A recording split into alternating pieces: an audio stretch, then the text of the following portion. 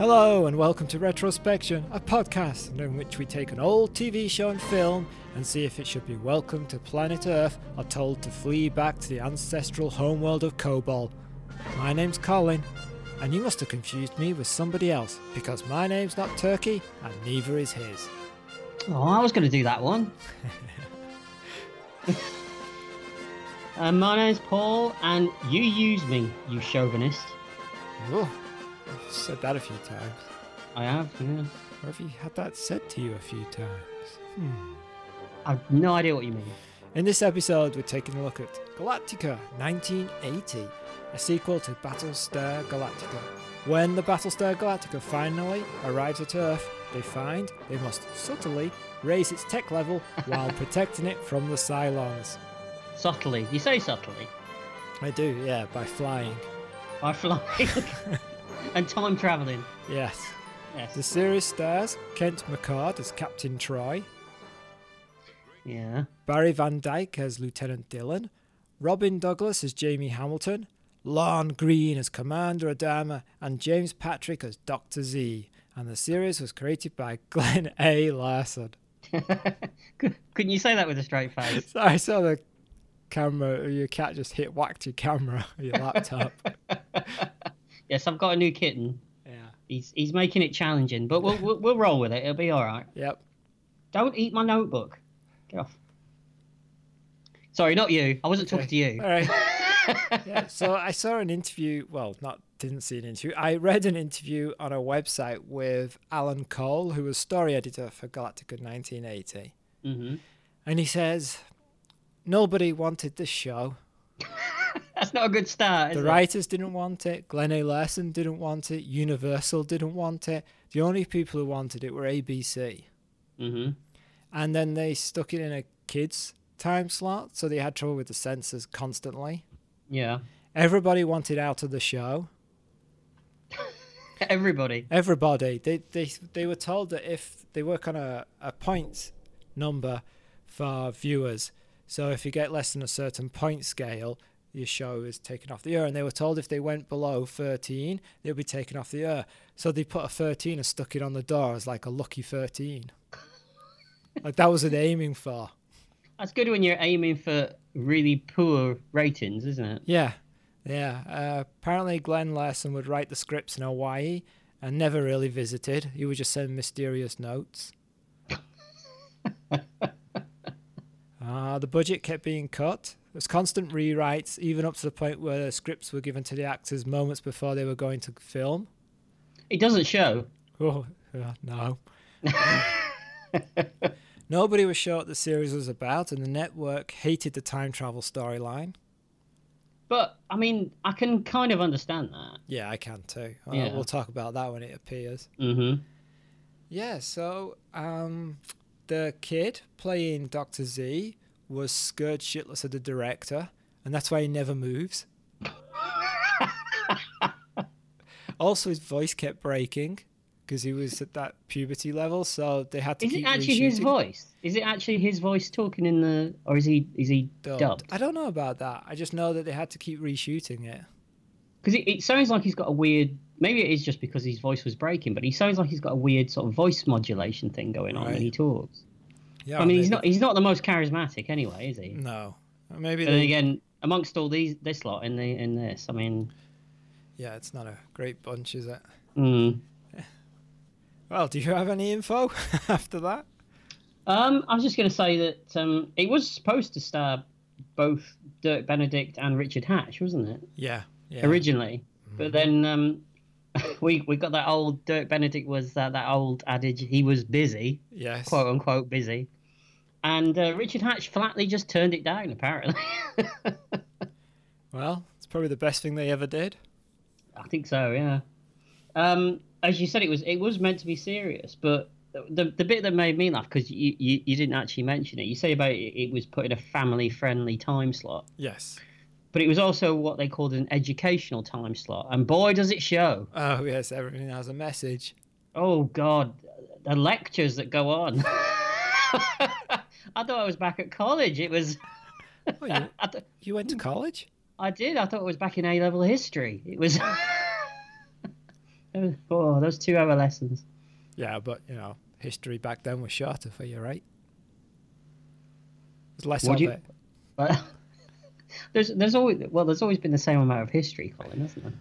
No, because as we progress through time, accumulate more history. Well, some of us do. Well, you got a lot of history. Well, we won't go there.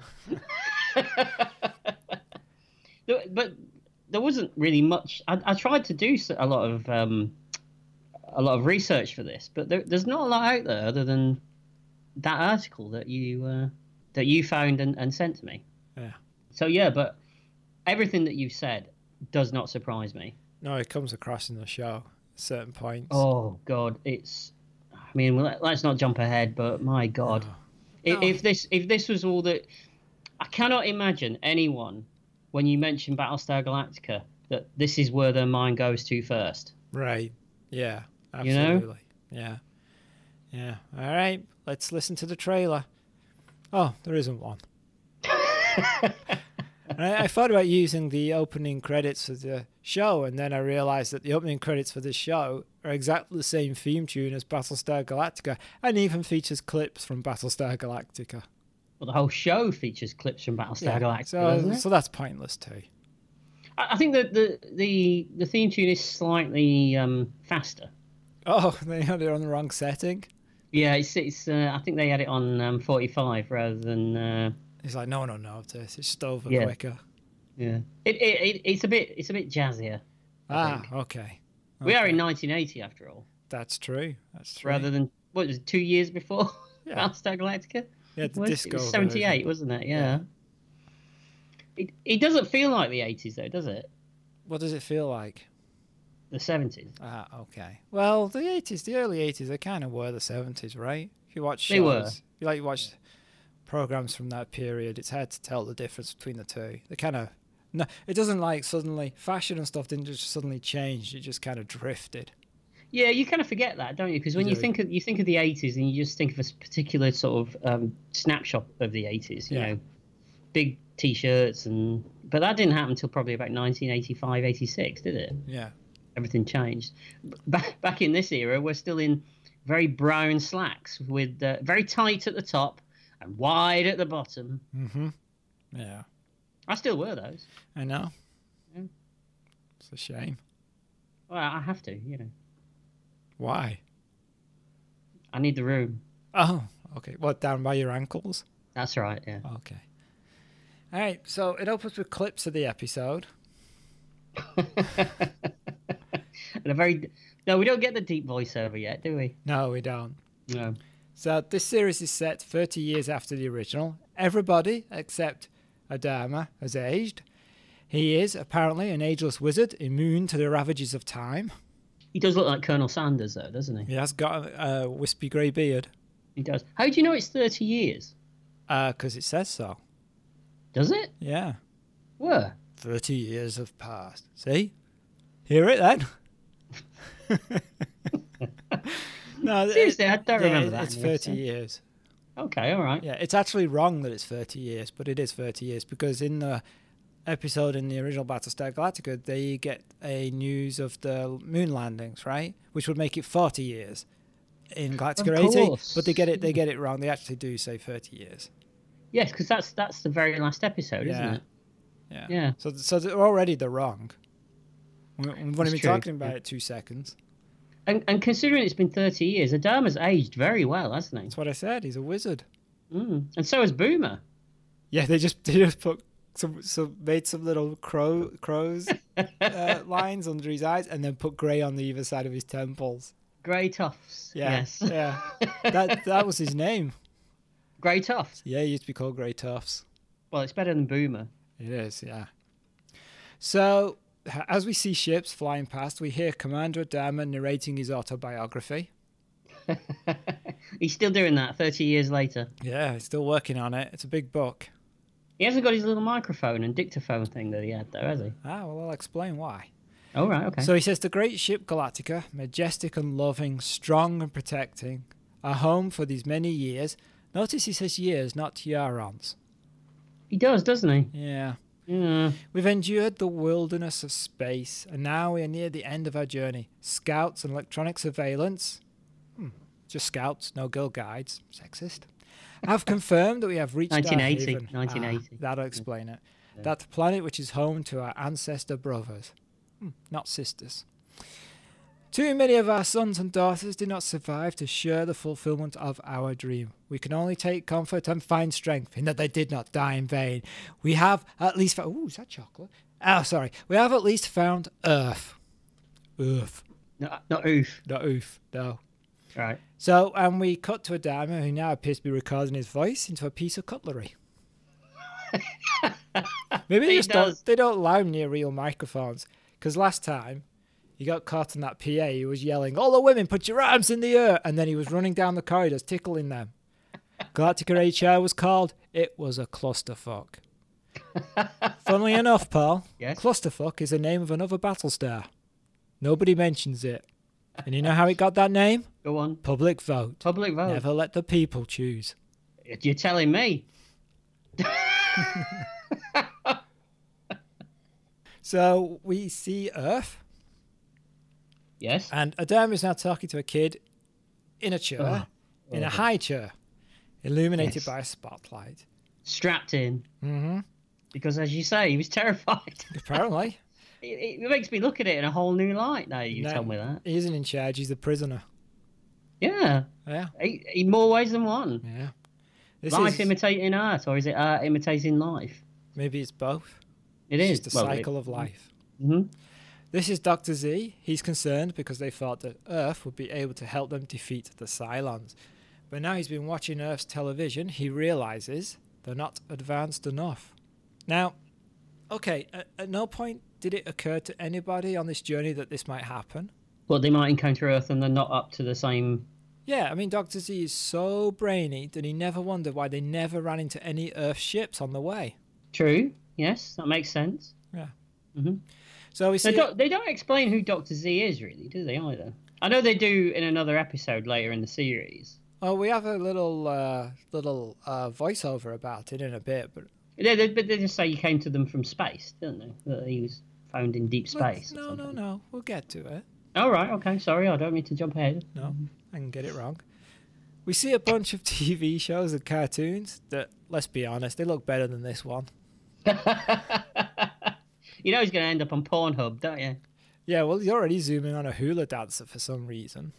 Well, this is it. I mean, he's a teenage boy looking at loads of different stuff, you know, on TV and online probably, and right. You know where he's going to end up. Mm-hmm. You start off with the best of intentions. Oh, you sound like you're making a case for yourself. No, I'm just, I was a teenage boy. Okay. That sounds like one of those 1950s horror films, doesn't it? Yeah, or one of those Carl Perkins rock and roll song. You want me to sing? No. All right, okay. So Dr. Z, who for our UK listeners looks like the Milky Bar Kid, but without the charisma. Yes, he does look like the Milky Bar Kid, yes. Yeah. He tells Adama they cannot land. You know, he also looks like a young Matt Lucas as well. Oh, I guess he does. Mm-hmm. Yeah. Just an aside there. No, popped into my head. It's good that stuff does occasionally. Occasionally, yeah. Adama is obviously a bit peeved about this. How can he tell his people who managed to survive the long journey that they can't complete it? We are in the reach of our friends. So are our enemies, says Dr. Z. Yeah, we haven't seen Cylons for thousands of miles, says Adama, forgetting that they don't measure distance in miles on Galactica. They use parsecs. Again. Yep. Sectors, metrons, not miles. Maybe he's I never noticed that. I never noticed that they don't use that terminology anymore. Yeah, maybe he's been reading The Rough Guide to Earth. Possibly, yes. Yeah. Yes. It looks like someone would like a rough guide. Is that the beard? Yeah. Dr. Z believes the Cylons have just been waiting until they find Earth so they can destroy it and them. And again, at no point during the journey did they realise they were leading the Cylons to Earth. You would think that they would be watching, really, wouldn't you? Yeah. Just as an aside as well, going back to what you said about Adama, he does actually look like a guy that tried to sell me his socks outside of Brixton Tube Station once. Maybe he was. Maybe that's what he ended up doing. Yeah. Oh, the what? Ooh, They he came land. to Earth. Yep. Yeah, and he's selling his socks. Yeah. I didn't buy them. Oh, I had socks. I didn't need, right. Okay. just to say. So as we see the passengers of the various ships in the convoy, Adama does a voiceover, part of his book again, telling us about Dr. Z. He's a prodigy, a cerebral mutation, far more intelligent than anybody else, and has saved them from their enemies many times in the past. So, does this mean there are other mutants? Maybe with less abilities? No, there's an episode later in this series, which is the Starbuck episode. Right. And there's a little baby in that episode that he sends off into space, and that baby turns into Dr. Z. Oh, right. So how do they know that he's a mutation? I don't know. They made it sound like there was like lots of them, like... Yes, I follow you. That they, that they've come across, that they've been growing in the little... What? Tanks. Oh, you're welcome.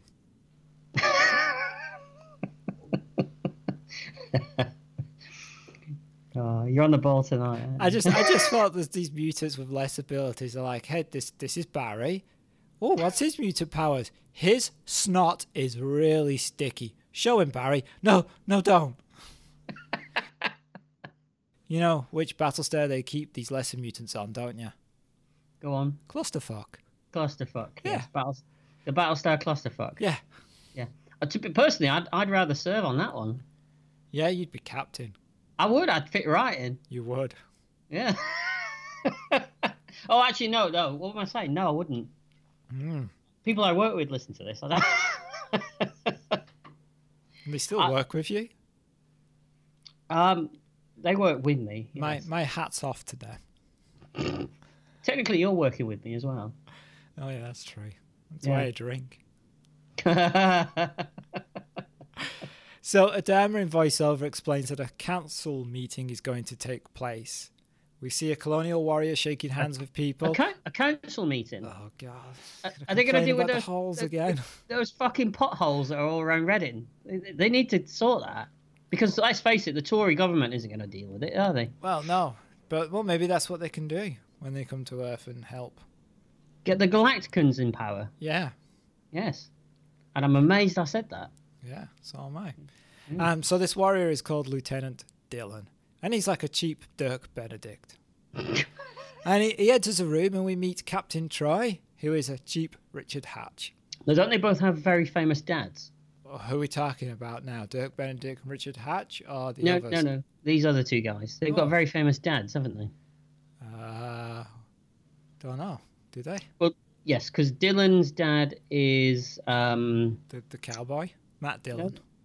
No. No. Dylan's dad is... What, the horse? No. Troy's dad was a famous Western star, wasn't he? All right. Yeah. Well, you say, wasn't he? Like I know. This is news to me. No, he was. All and right. the other guy, Dylan, his dad is Dick Van Dyke. Oh, okay. Yeah. Oh. And I didn't research that. I just know it. It's a fact. Oh. Someone else will have to research that afterwards. No, it is. It's definitely a fact. Okay. Yeah, because... So is that our new... That's a new section. Definitely a fact. Yeah, can I get a jingle? Yeah. I don't have many, but when I've got one, I've always known that for some reason. I don't know why. No one does. Yes. No, he's Dick Van Dyke's son. Okay. And the other one was a Western star, his dad. Yeah. All right. So he tells Troy that they have to go to Galactica, and he wonders if they're ever going to land on Earth. Dylan asks Troy why he was always called Boxy as a kid. So, have these two never met before? Because it seems like something you'd say to somebody when it's the first time you met them, right? Not like after you've known them for years. It does. There's a lot of exposition going on. He's like, oh, by the way, I've known you for 10 years, and I've never asked you this. But why were you called Boxy as a kid? It does kind of fit, though, because one of the things that I will point out at various times as we go through this is neither of these two characters seem the brightest, do they? That's true. Maybe that's what it is. Maybe he says to him every day. I mean, Starbuck and Apollo were never played like this. They weren't played like they were, Garmless. Gormless. Yeah. Yeah. So we also learn that he's the kid from the original series, or supposed to be, Boxy. Somehow. Apollo Yes. is his father, Cassiopeia his mum. Is it Cassiopeia? No. That's right. Yeah, No. it is, yeah. No. Cassiopeia was the prostitute, wasn't Right, she? it's the other one. Yeah. Right. I've met her. She's very nice. Okay. Lorette Sprang. Right. Her name is. Right. Yes. Yes. And You're thinking of Jane she? Seymour. Jane Seymour was his mum. That's right. Yes. Haven't met her No. yet. Okay. Dylan asks Troy if there's a problem with them landing on Earth. Troy says there might be. And then we cut to a shuttle heading to Galactica. At the council meeting, Adama appears to be giving a tourist information spiel about Earth, its size, how much is covered in water. It's like a tedious PowerPoint presentation. I mean, he should have just given them a pamphlet. It would have made it a lot easier. Yeah, and everyone is sat watching. And why is Dr. Z again in a chair higher than everybody else? Is he, like, touchy about his height or something? No, he's strapped in. He's not been allowed to move since the last time we saw him. That's the same chair. They just wheel him around in it. Yeah. While they revere him so much, they also mistreat him very badly as well. Ah, okay.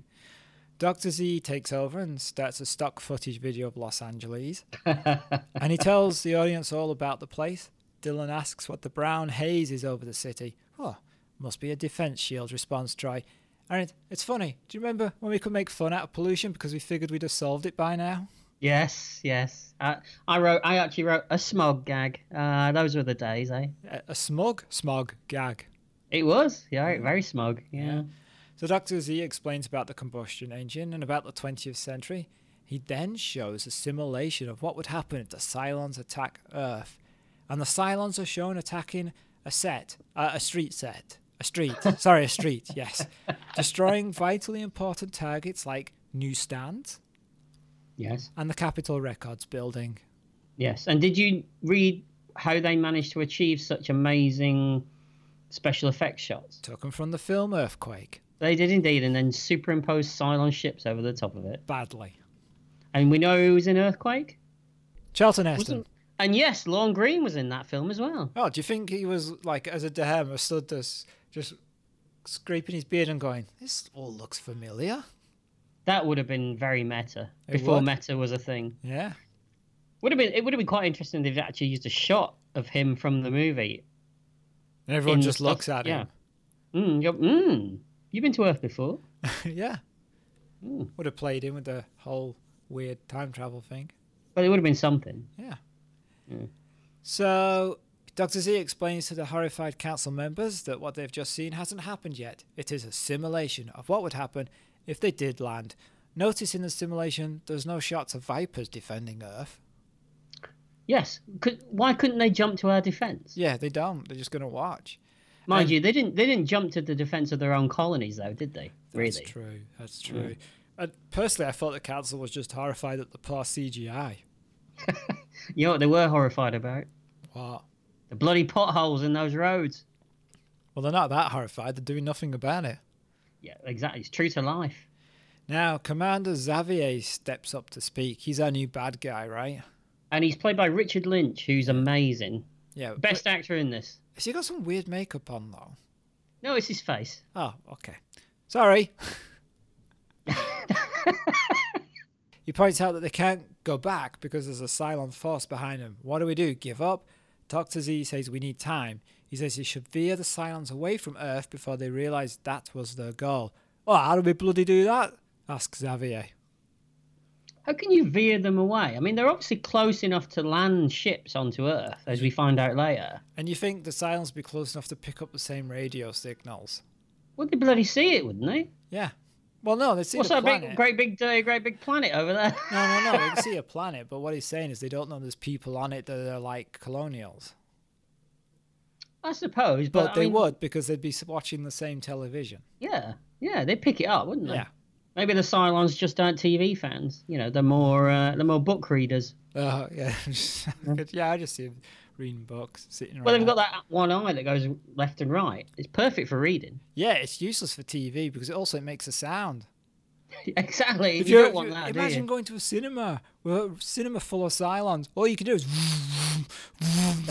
You're always like, could you give me a little quiet down at the front? Mind you, it wouldn't make a difference if you went to see a Marvel movie with them, would it? Yeah, you don't need sound. It's just a fun thing. It's just noise. Yeah, that's true. And I like the things. Yeah. So Dr. Z says they should bring Earth along to them slowly, subtly introduce new technology and gain their trust. And they have to be careful because Earth is a warring planet with factions that could be as dangerous as the Cylons. Dr. Z suggests they send out teams to approach Earth scientists and key people and enlist their help. Although actually he says key men. Oh, Dr. Z, you little misogynist. Well, we see how much of a misogynist in a minute when he's got all these warriors lined up. There's not a single woman amongst them. I'm pretty sure they had women warriors in the original series, didn't they? Wasn't Adama's daughter a warrior? Yeah, and we had Sheba as well. Yeah. Not the cat food. No. So they've gone backwards. They have, yeah. Okay. Yeah. They'll find people who will use their technology wisely. Later, Adama is walking with Troy and he tells them that one problem is that Earth doesn't have a single government, no single person to negotiate with. Oh, how do they get together for the common good? Oh, they don't, replies Adama. Bit of politics. Yeah. Adama says there are people, though, who value freedom. But how do we stop from meeting the wrong people? Adama says Dr. Z has come up with some interesting devices that will help. Dr. Z briefs the teams. They have translators, but there will be gaps in the knowledge. And he announces he's invented an invisibility shield and makes a Viper fighter vanish. But it takes a lot of energy and can't be used for any great length of time, and Adama demonstrates the Viper is still there by throwing objects at it, and they bounce off the invisible fighter. Considering that it's got limited power and they can't use it very often, they use it a lot.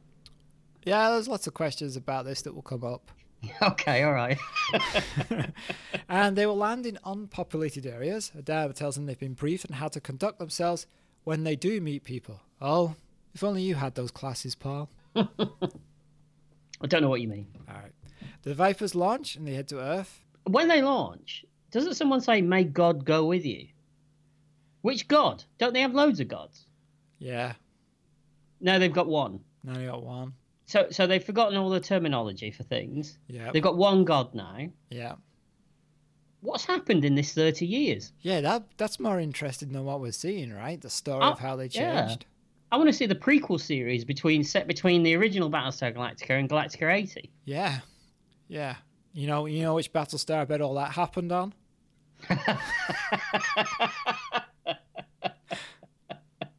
I'm beginning to work it out. Okay. Yeah. You're blaming it all on them, are you? Yeah.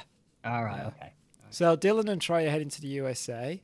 Now they're detected by radar, although nobody managed to detect the giant Battlestar which is in orbit. Are they in orbit though? Yeah, isn't there a shot with the planet and then the Battlestar just sitting there when they leave at the end? Yes, you're right. There is. Yes. Yeah. So the US Air Force calls the president and launches fighters.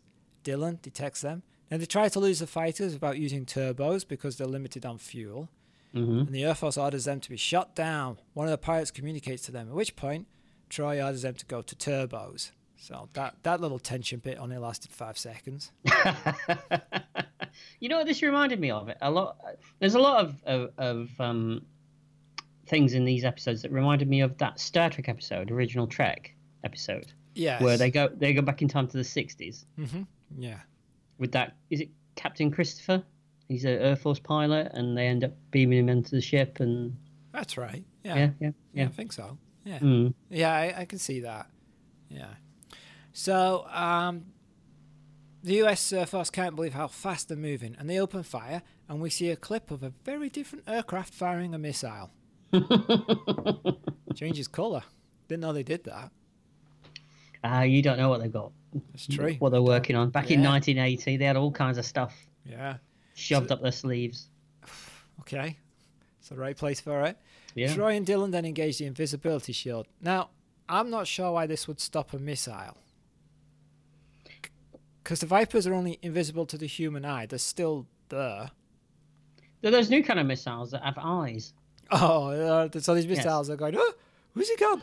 He's just floating around the sky going, he was here a minute ago. I could have sworn I'd seen him.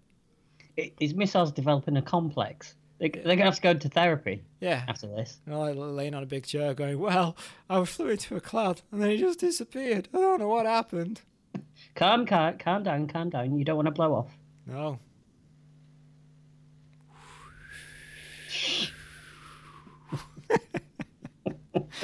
You don't want to blow it up into a big thing, do you? No, you don't. You don't. No. No, I'm not continuing it. You're okay. I know. I'm not going to do any more. I haven't got any more. Okay.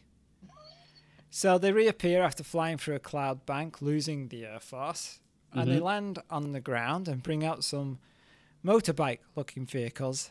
Now they say that Dr. Z tried to make them look like regular Earth bikes. Oh, try harder, Dr. Z. Really, try harder. No, as a kid, I used to think these looked really cool. Right, but as a grown-ass adult... They look like a bike with a load of stuff just stuck on it over the top. Okay. Yeah. In fact, you can actually even see where the handlebars poke out. You can see the actual bike underneath it all. And it's just a bike. Don't ruin the magic. Magic? What show were you watching? I didn't see any magic. Troy activates invisibility shields on their ships and they vanish. So here's the question. Why 2 Vipers? Because one of them's got a double seat in it, hasn't it? I assume they both got double seats in. No, only one of them does. Oh. If you actually look, there's only one that's got an extra seat. So why didn't they both use that? But they're going to need that extra seat later. Yeah, but they don't know that. And surely having 2 Vipers causes a bigger issue than just having one. Yeah, and then, because if you only got the one, it's less for then you could double up on the energy that's needed to cloak 2 and just use it on the one. You get a longer cloak. Depends. You could only carry so much energy in a Viper. Oh, don't get technical. Don't do that. It doesn't matter because they mess it up anyway. Do they? What a shocker. Yeah. So their plan is to talk to Dr. Mortensen, a leading scientist in the field of clean nuclear energy. And they head to the Institute of Technology and they speed away. No, literally, they're sped up. They are, aren't they? Yeah, I noticed that as well.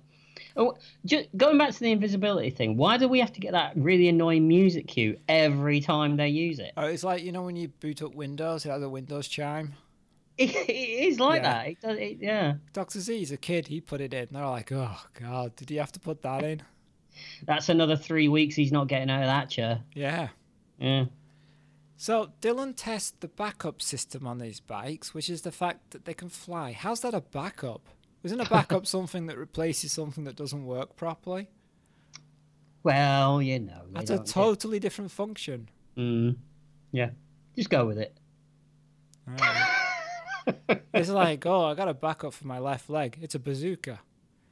It's like, wait. That would be good. That would be good, actually. I changed my mind. That's a wrong analogy. That's excellent. So they travel. These flying effects, though, they're great, aren't they? They're a mixture of really piss poor and great. I'll explain why. Yes. So they travel along the freeway. Dylan points out that everybody is staring at them and says they should pull over and change into other clothes they've been given. But some Hell's Angels type bikers see them, and it's 2 of our favourite 80s biker actors, Brian James, also in Blade Runner, and Mikey Jones, or Mickey Jones. I'm not sure how he says it, but he's always a biker in every 80s American TV show. I'm pretty sure he's wearing the exact same costume he wears in V as well. Really? Yeah. Right down to the gloves, the fingerless gloves. I'm pretty sure he's wearing the same getup. And I think he's in that episode of the A-Team where they have to deal with some bikers as well. Yes, he is. Yes. I'm pretty sure Brian James turned up in an episode of the A-Team as a biker as well. Yeah, probably. Mm. Yeah, so they want Dylan and Troy to stop so they can have a good look at their strange bikes. Now, they can't risk these guys getting a good look at them, so they're going to have to let them see more than they plan to and take off into the air. Yeah, well, that always happens when you let them see more than you plan to, isn't it? You always take off. Yeah, more than you need to. More than you want to. Yeah. The back projection is dodgy, but I like the shots from the air of a piece of bike in front of the camera. Yeah, that's all right, because it looks like it's actually doing something. Yeah. But the back projection's just... It's woeful. It's woeful. There is worse back projection to come that is just in a car. But Yes. So the bikers are stunned and we get that the scene when people are stunned on bikes, they crash into things. Yeah, why is everyone just suddenly driving off the road? Oh, because they're stunned, Paul. That's what you do when you're stunned. Do you think that a lot of this comes from the fact that those sort of Smokey and the Bandit cannibal movies were big at the time? It could be. It's that kind of style. Because we get right? more of that in the next episode, don't we? Yeah, it is that kind of style. Yeah. Yeah. Mm-hmm. Dylan and Troy fly away. You do. That shot of them zooming up into the air from a distance looks quite good. Oh, you like that bit? Yeah, but they do reuse it a lot. Yes, they do. Yes. Yeah. So they find somewhere to land and they change clothes and they activate the invisibility of the bikes because the bikes have invisibility too. Yeah, everything's got it. Yeah. So Dylan and Troy arrive at a gas station just as a woman arrives, and this is Jamie Hamilton. Mm-hmm. They look at a phone box and activate their wrist devices, which tell them what a phone box is. It's a communication device, and this becomes a running joke. Yeah. In a minute, we find out they don't even know what a dollar is. I mean, Dr. Z is full of shit, isn't he? Yeah, what kind of briefing was that? Exactly. He doesn't know anything, does he? He just made it up. Yeah. Yeah. But he's been watching Earth TV. Yeah. How does he not know? I don't think he's obviously as just smart been as he pretends to be. No, and he's obviously just been watching American television as well. That's true. Yeah. And he doesn't know what a dollar is or a phone. Nope. Troy starts talking to the phone like it's a computer that can respond to voices. Jamie interrupts them because she needs the phone, but she doesn't have the right change. She asks them, but they don't have anything and have to look up what she means about money. So they didn't even get told about money, which seems pretty basic. Yeah, exactly. She thinks they must have a credit card and she leaves. Troy decides that if the phone uses a card system, maybe they can hack it. He uses his wrist device and the phone spits out change. As they're picking it off the floor, Jamie returns. Now, she suddenly acts like she's the phone police. She takes the money from them, not sure what gives her the right, then tells them to take a hike because she has a call to make. And then she uses their change that she claims they stole to make the call. I'm sorry, that's just smart. All right. So we learn from a phone call that she's a journalist and she has a job interview at a news station run by some big shot called Mr. Brooks. She tells him she's going to be late for the interview. She leaves the phone booth and says to the guys, I thought I told you to take a hike. Where did she become the ruler of the phone booth? And she's still stealing that cash.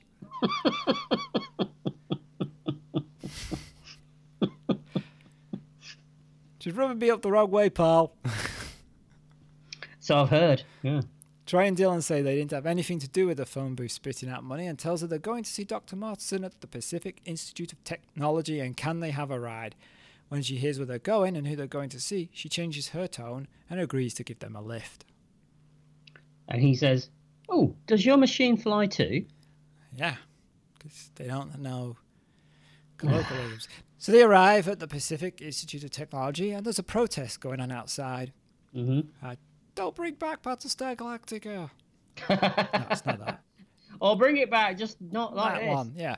Because of Dr. Martinson's research into nuclear power, but so far hasn't been successful with creating clean energy, people are protesting about the damage a nuclear accident could cause, especially with the history of inadequate safeguards and planning. Dylan and Troy get out of the car. Troy thinks he can help Dr. Martinson find the answer. Inside the institute, Martin is agitated by the protest. He feels they're just misunderstanding his work. Yes, and he launches into a monologue. He does, yeah. Here we go. No, I was just generally just clearing my throat, mate. Oh, thank God for that. I was panicking for a second then. Martin says you need time to figure out how to deal with nuclear energy, but you don't just stop. You work at trying to understand it. And he's telling this to his assistant and looking at a complicated formula on a monitor. And as he's talking, a rock is thrown through his window. It cuts him, and he goes away to get cleaned up.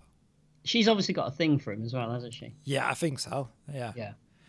Dylan and Troy enter the building and tell security guard that they're here to speak to Dr. Martinson. The guard checks the list, and as he's about to say he can't find them, Troy takes out a weapon and freezes the guard. I mean, not icy cold, just immobilizes him like a statue. Like, it's something we've never seen before, right? Yes, they never had stun. settings on that guns froze before. people. Yes. I'm beginning to think Dr. Z is to Galactica what Bonnie or April is to Knight Rider. I will say though that I was very impressed with all this protest going on outside. They've just got this one old security guy. Yeah, well, they're all the hippies, right? So I guess they just thought there'd be Oh, no I'm trouble. glad you said that. I'm glad. We don't want to get those on the rub those up the wrong way. I don't want to upset hippies from the 70s. No, you don't want to rub a hippie up the wrong way. You don't know what he's going to do. burst into He'd pop flames. off for like, whew. Yeah, all that incense. I'm not going to say that that's incensing me to violence. No, I'm glad you didn't, because that would be terrible. Yes, I'm not going to do I'd that. fire you. We get accused of doing too many dad jokes, so I'm not going to do that. Wow, that's disappointing. That's all we know. I know. Well, Oh, you know. Oh, the look of indignancy on your face then. The only one keeping this thing going. Yes, that's true. So they find which office is Mortison's and they get in the elevator. The guard wakes up. He contacts security and alerts them to the two intruders. Dylan and Troy enter the office and they speak to his assistant. Now they see some of his formulas and Troy says that, Mortison is on the right track. The woman thinks they're joking because these are incredibly complicated formulas. Security calls up and tells her they're looking for two men and she realizes it's the two stood near her. The security guard asks if they're there and she says yes, but try not to give it away. But D&T suspects something is up. That's Dylan and Troy. Yes. Much to the woman's horror, Troy changes some parts of the formula. She can't stop them, and then they leave. Outside, an armed security guard confronts them, and they have no choice for some reason but to give up.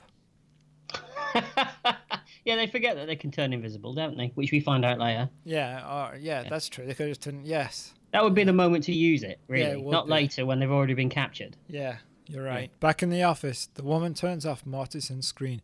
Gibberish, she says. Oh, she must have had the script on it. Surely he's got a backup somewhere. You just have it sitting on the screen, does he? This is the 80s. No one thought of backing things up. No, it's like, I have to press record and play on the tape. He never wrote it down on a bit of paper. Nope. I mean, in fairness to her, though, it does look like gibberish. It does, lots of lines. But then again, we're not mathematicians, are we? Speak for yourself. Mortison returns. She tells him that some of the protesters got into the lab and that they ruined his formula. Mortison looks at it. He's shocked by what he sees. She tells him they were just hoodlums. But Mortison realizes they fixed the formula and that these hoodlums are as important as the second coming of the Messiah. Do you think he says that about most things? Like this pizza delivery is the most important thing as the coming of Christ? Yeah, could you fetch me my slippers? Oh, these slippers are as important as the second coming of the Messiah. God, that never gets old, Yeah. At United Broadcasting Station, Jamie's waiting for her interview.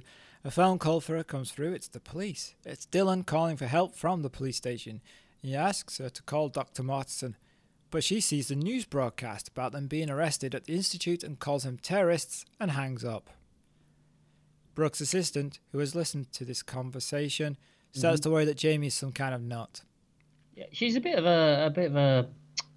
I hesitate to use the word bitch. Probably don't use it then. Oh, okay. Yeah, I don't like her character. No. There's a lot. I mean, the guy that runs the thing, he's not that great either, is he? No. I think they took shortcuts to make them the blocks. Yes. Yes. It's a bit too much. Now, Dr. Mortison calls and he wants to speak to Jamie. Brooks' assistant is bewildered because they've been trying to get an interview with the doctor for a long time, but he shuns publicity. But here he is talking to some lowly reporter with no experience. Jamie takes the call. Brooks' assistant calls Brooks and tells him he's needed urgently. Dr. Mortison tells Jamie he needs to know about her two friends. He thinks she's one of them, but she says she doesn't know them and it's all a mistake, that she can't help him. Meanwhile, Mr. Brooks has been listening and sees a chance of getting an exclusive. He tells her if she wants a job at this station, she needs to agree to see Mortison. So she does. Yeah, doesn't Mortison say to Jamie, I was hoping you might be one of them. Yes. A bit personal, isn't it? Yeah, just a touch. Especially back in 1980. You know, Yeah. you had to keep that on the down low back then, didn't you? I guess If you were a Galactican. is what I'm Yeah, talking right, about, yeah, you know. yeah. At the police station, the police find that Dylan and Troy don't have fingerprints. What? Why? I don't know. They have noses, they have beards and hair, and they have everything else that we apparently have, and they are, after all, like linked to us ancestrally. But for some reason, Maybe they there was just a don't- cutscene where they made them burn their fingerprints off. Yeah, it's just like ah, and so screaming, and they're outside going, "What's going on in there?" Oh, you don't want to know, but you'll be going in there soon. Don't worry about it. Troy demands to talk to Mortensen, but they refuse his request. Then a phone call comes through. Some big shots want to come over and talk to Dylan and Troy, and they throw them in a holding cell. They do. Dylan and Troy realize if they don't get out of jail soon, then the power in the invisibility shields for their ships will stop working. Everybody will see the Vipers. So they activate their own force fields and vanish. So we're told that these invisibility shields use a lot of power. Yet the RISC computers have enough power in them to be a database, a communicator, and run these personal invisibility shields. Where's the battery? I think there's a cutscene in which Dr. Z is holding a long, cylindrical object and tells them, well, this is the battery pack. Where does that go, says Troy, just as Dr. Z calls for some lube.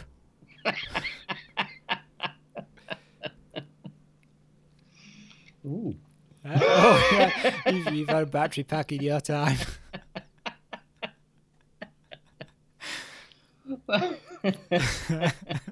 I'm not saying I wouldn't turn the mission down, is what? No, but you have to think twice about it.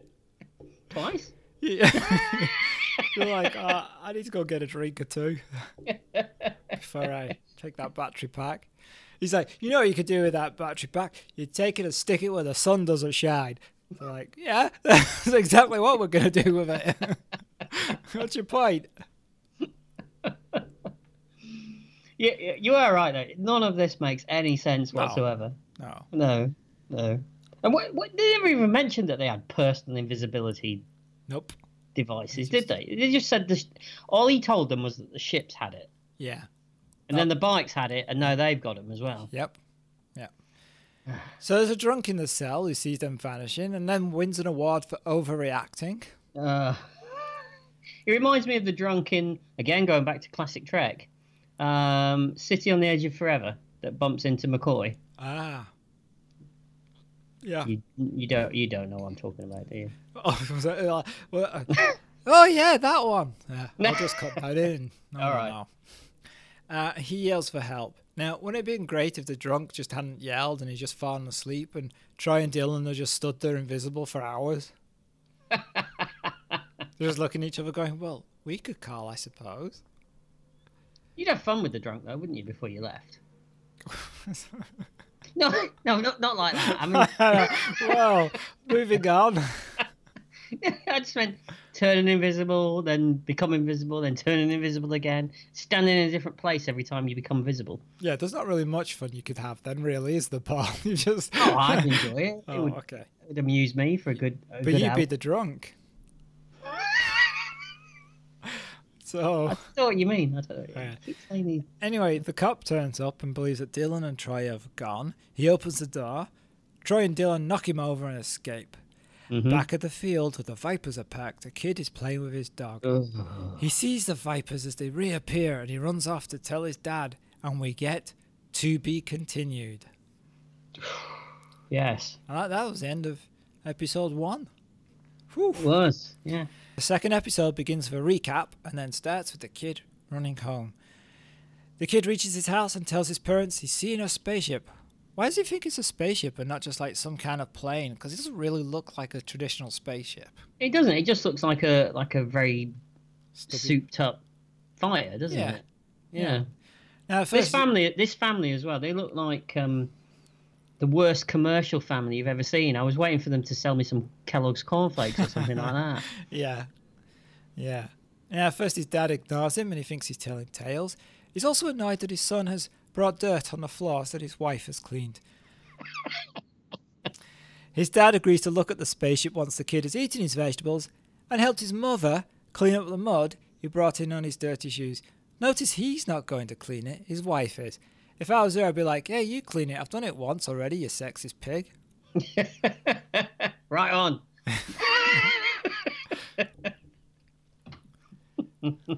Thatcher, eh? Wait, what are we? You Ben Elton now? That's what I'm saying. Okay.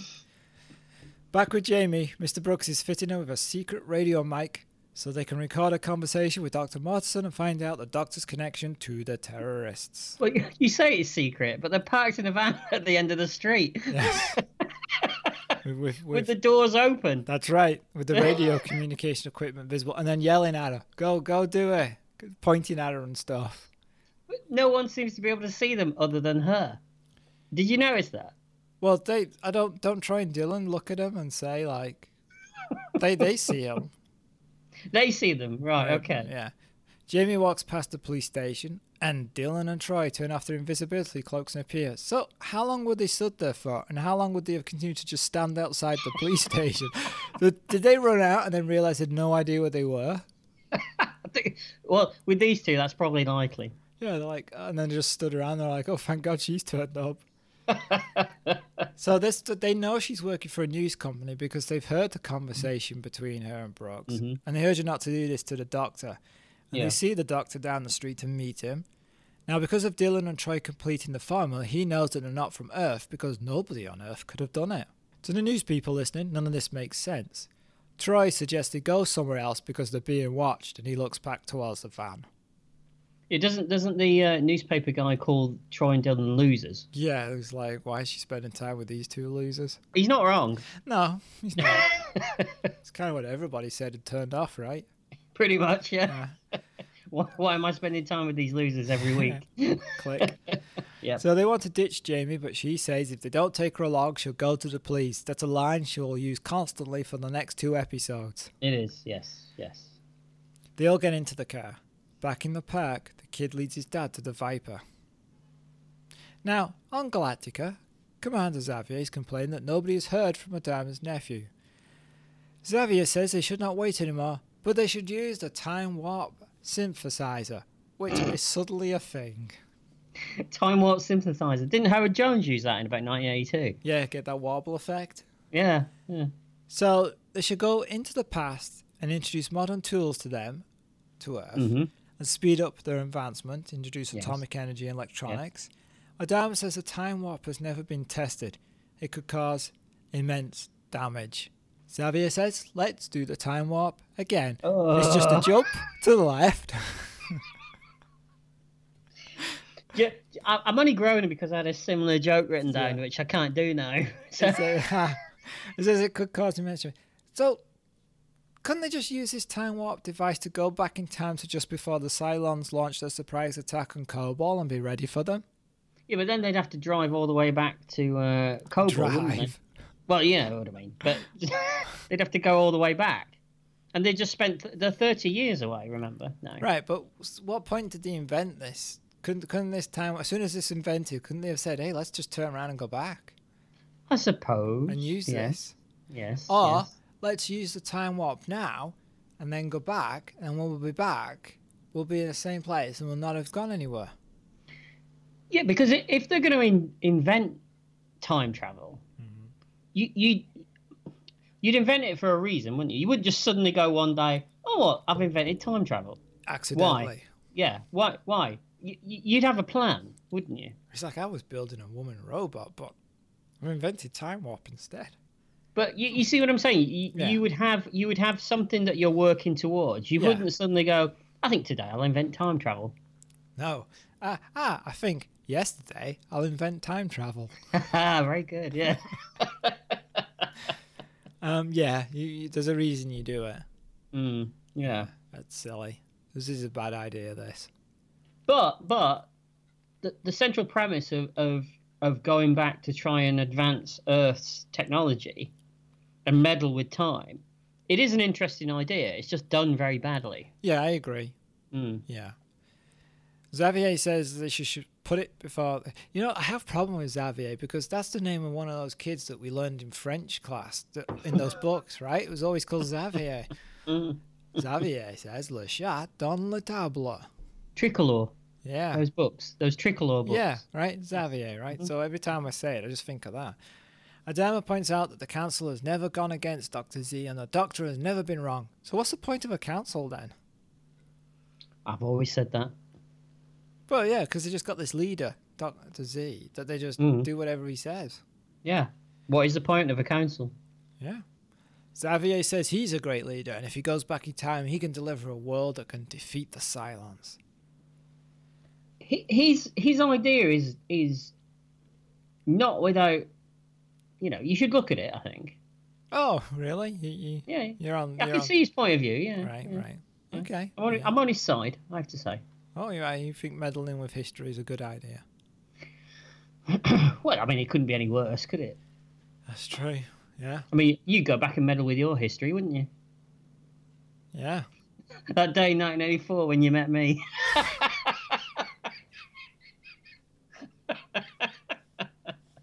You're not denying it. I was just running it through my head. Yeah, you're all right. Think on. Back on Earth, Dr. Mortensen's been trying to lose the news van, but it's still chasing him. Now Dylan takes over driving the car, although he admits he's never driven before. What does he mean, she says? That Jamie says. Martin says that maybe where they're from, they don't have cars. Where could they be from where they don't have cars, replies Jamie, who for a journalist is really slow on the uptake. She is. It's unfortunate. Do you think if this was a male character, she'd have been written that way? I don't think it would have been. No, I don't think it would have been. No. That's quite disappointing, I think. So they drive crazily around on an obvious set. It looks like the set that they use in TJ Hooker a lot. I think it's the set everybody uses when they want to have a little city type thing. It's just the backlot, isn't it? Yeah, it's one. I think it's the same one that the A-Team use when they go to New York. Yeah. Dylan somehow manages to put the car on 2 wheels and then continues driving around the streets on 2 wheels. Yeah, he's a full-on stunt driver in about 2 minutes. Yeah. Cops give chase, and the news van is still chasing them too, and they think that Modson is being kidnapped. The car screams around the street. Now Adama tries to contact them through their wrist device. They can't answer him, but Troy says they need to leave and meet up with Dr. Modson later. Modson says he needs the rest of the formula. Troy says, call it a sign of good faith. He'll get the rest later. He never does, though. No. Well, they say like Marston should keep quiet about them. Jamie, yet again, refuses to leave their side. Finally, Dylan crashes the car into a store. It's a nice stunt. Yeah. It cuts to Brooks standing outside the store, saying the terrorists got away. Yeah, they don't show us how they got away. Well, I presume that they used their... Yeah, they did. You're right. Yes. Yeah, Marston managed to escape. But really, they didn't leave. They just went invisible and made Jamie invisible too. So now you don't have to make yourself invisible. You can make whatever you're touching invisible. Well, you say that, but in episode 3, we find out that doesn't matter either. Oh, it's very, very strange, this technology. It's fast and loose invisibility. Yeah. Is what it is. Yeah. So they cut to Troy and Dylan arriving at the Viper with Jamie. Jamie starts arguing with them. How dare you come in and mess up my life? Sirens can be heard in the distance. Now Jamie thinks she's a fugitive. Let me go with you and get the complete story, she demands. And this is why they brought the Viper with the extra passenger seat. Yeah. Well, that's thinking ahead. Maybe they used a time warp synthesizer and they were like, oh shit, we need 2 Vipers, one with an extra seat. All these 2 guys aren't as dumb as we've made them out to be. Yeah, you were wrong about them. I was, yeah. A police car pulls up with the kid and his dad, but they're too late. Troy and Dylan take off and head into orbit. Jamie and the Viper watches Earth move away as they head further into space. They approach Battlestar Galactica. Oh, finally Jamie gets it. She realizes that, they're not just from out of town. She takes it very well, though, when she does get it. Yeah, she does. The Viper heads to Galactica. Meanwhile, Galactica's detected that a woman is with them, which is against orders. Not that there's orders against having a woman in your Viper, or Starbuck would have been in trouble all the time. I don't know. We've established that in this 30-year period, there are no women in... That's true. Yeah, so maybe now it's a rule. Yeah. They've become a sexist, totalitarian regime in the last 30 years. Yeah. Led by the Milky Bar Kid. Or led by the Conservative Party. That's just lost us 50% of our listeners. You think that there's Conservative supporters that listen to us? Yeah, most of them think you're very right wing. What? Her Paul, they call you. Paul. That's not right, is it? There is an irony to the name, I agree. Just that so no, it's not that. They have orders not to bring anybody up from Earth. So Right. they land in Galactica. Jamie realizes the Battlestar is as big as a city, and Troy reveals they're not from Earth. The door opens, and Adama is revealed, naked except for a flower protruding from his wispy beard. No, not really. I made that up. Okay. So Troy and Dylan take Jamie to meet Adama, and she pulls out a dictaphone on him and scares the crap out of him. That's right, because he's not allowed microphones anymore. We've discussed that. Obvious. You see, I didn't realise that was what was going on. Yeah. Yes, because he used to have something very similar, didn't he? Yeah, but now he's not allowed it because of the incident. So if she whipped out a spoon, he would have started talking into her. Well, he's getting on. I mean, Alzheimer's is probably kicking in at this point, isn't it, really? Was he a soul singer from the 70s? Alzheimer's? Alzheimer's. Yeah, difficult second album, but, Yeah. you know. Well, he'd forgotten he'd done it.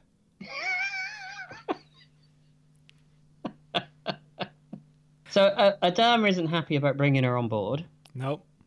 Troy and Dylan explain what's happened with Dr. Mortensen, but Adama says that all that will have to wait, as Xavier has stolen a ship and time travelled back to 1944. Yeah, he's like, you think you've got problems? Where do you hear this shit? Where did he pull 1944 from? Because, yeah, actually, that would have been. Oh, I guess because that's when the missile technology came in, right? But you're choosing to jump back. Okay, let's put aside the fact that he's choosing to side with the Nazis. Okay, Yeah. but he's choosing to side with the Nazis at the point where they're losing the war. Yeah, you would have chosen the point where at the height of the powers, right? And then Yes, just continued and then that. give them the technology. Yeah, brought the missile technology forward. Yes. Yeah. Yep. No, you're right. It's a bad idea.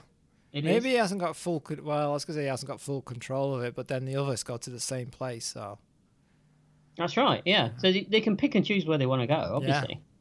So he intends to advance Earth technology so that they can catch up with Galactica. That's Yeah. his plan. yes, his So they plan, can fight the Cylons. Yeah. It's not an evil plan, really, is it? Well, I guess. Well, it's meddling with someone else's history. It's not very nice, but It only comes across as evil because he's chosen the Nazis. If he'd chosen the British or the Americans, we wouldn't be looking at it the same way, would we? no, I see your point. You know? Yeah. So Jamie is amazed that they can travel through time, as are everyone else. I was flabbergasted. Yes. I was filled the carped. I hope you cleaned it up. I did. Yes, good. But Adama wisely says, "Oh, we'll explain it all later." Yeah, that's how you deal with it. She specifically asks, "How does it work?" And he says, "Oh, we'll get to that later." Don't bother about it. Ask Dr. Z. Ask him. But he's not seen a girl before, so you won't get much from him. And he's still strapped to that chair. Yeah. Yeah. Ooh, can you imagine those? Oh, that white suit's Yeah. it's gonna whiff a bit, isn't it? Yep. So Dylan gives Jamie a lecture on making sure that every preparation is made before going on a dangerous mission, especially one involving time travel. Yeah, which they've never done before. So I don't know where he gets all this idea and knowledge from. Yeah, they've been so careful up to this point, haven't they? Yeah, suddenly he's all like, hey, look at me, I know all about it. Well, I mean, they didn't even know what money was. Right. Even though they have money, they have. Well, you have Credit, credits, or right? whatever. Yeah, they did, because the Starbuck was always gambling. It's not a wild jump from credits to dollars and cents, is it? No, I mean, I'm it's sure you not. can work it out, can't you? Yeah. You know. So we get some more time with Dr. Z, Joy, Yeah. Yeah. as he explains that Jamie's knowledge of Earth history could come in handy on this mission. It does, except knowledge of history is about as deep as a cereal packet. That doesn't stop her later, though, does it? No. No. from imparting all that knowledge to everyone. Actually, I've just remembered what the explanation for time travel is. It's once you go faster than light, you go back in time. That's all you need. That's all they say. I just remember that's what they say. That's it. So Jamie then gives us all a Second World War history lesson, doesn't she? Yes, like World War II for dummies by a dummy. And I think this is where the educational value of the programming okay. into it, isn't it? Yeah. Well, we've seen it before. The talk about governments and things like that. Yeah. It turns out that Xavier has travelled to 1940s Germany. Yeah. I suppose it makes sense because, as they say, they were already developing rocket technology at that point. Yes. But, as we've also said, should have gone back earlier. Yeah. So Dylan, Troy, and Jamie, they launch. Oh, they have little crackers, bit of bread, nice one. Oh, sorry. Crackers? Sorry, launch, not lunch. Launch, not lunch. Sorry, misheard you. And we have a conversation about time travel, which still made more sense than time crystals in Discovery, didn't it? Yeah, yeah, it does. It does, yeah. But this is very Superman way of... It is. Let's spin it backwards and see what happens. Yeah, reverse the rotation. But weirdly, though, aren't you happier with that than time crystals? Yes, I am, because time crystals is stupid. It is. Not spinning the Earth backwards. No, that's fine. Crystals, stupid. It is, though. It's weird, isn't it, that I just can't accept time crystals. Yeah. We're talking about, just for anyone that doesn't watch Star Trek, we're talking about Star Trek Discovery. Yeah, time crystals. Less said the better, yes. So everything goes all disco as we engage the time synthesizers. Yep, lots of lights. Lots of lights and spinning things, yeah. Bit of time on the Moog. Yes. So upon arriving in the past, everything turns white. Yeah. No doubt making good use of those white costumes and props that we had in the original Battlestar Galactica. Yes, I didn't know that's what happens to your laundry. I didn't know my washing machine was a time-traveling device, a time warp synthesizer. Who knew? What's the point of that? I don't get why they even included it, because it serves no purpose. Well, Troy explains, doesn't he, that it's the synthetic clothing materials that are reacting to the time warp. Yeah, but...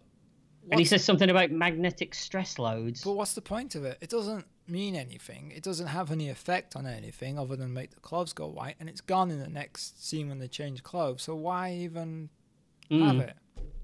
And they're going to get dirty. Yeah, so I don't understand why write it. It's a whole scene you could get rid of and you'd never notice. Very true.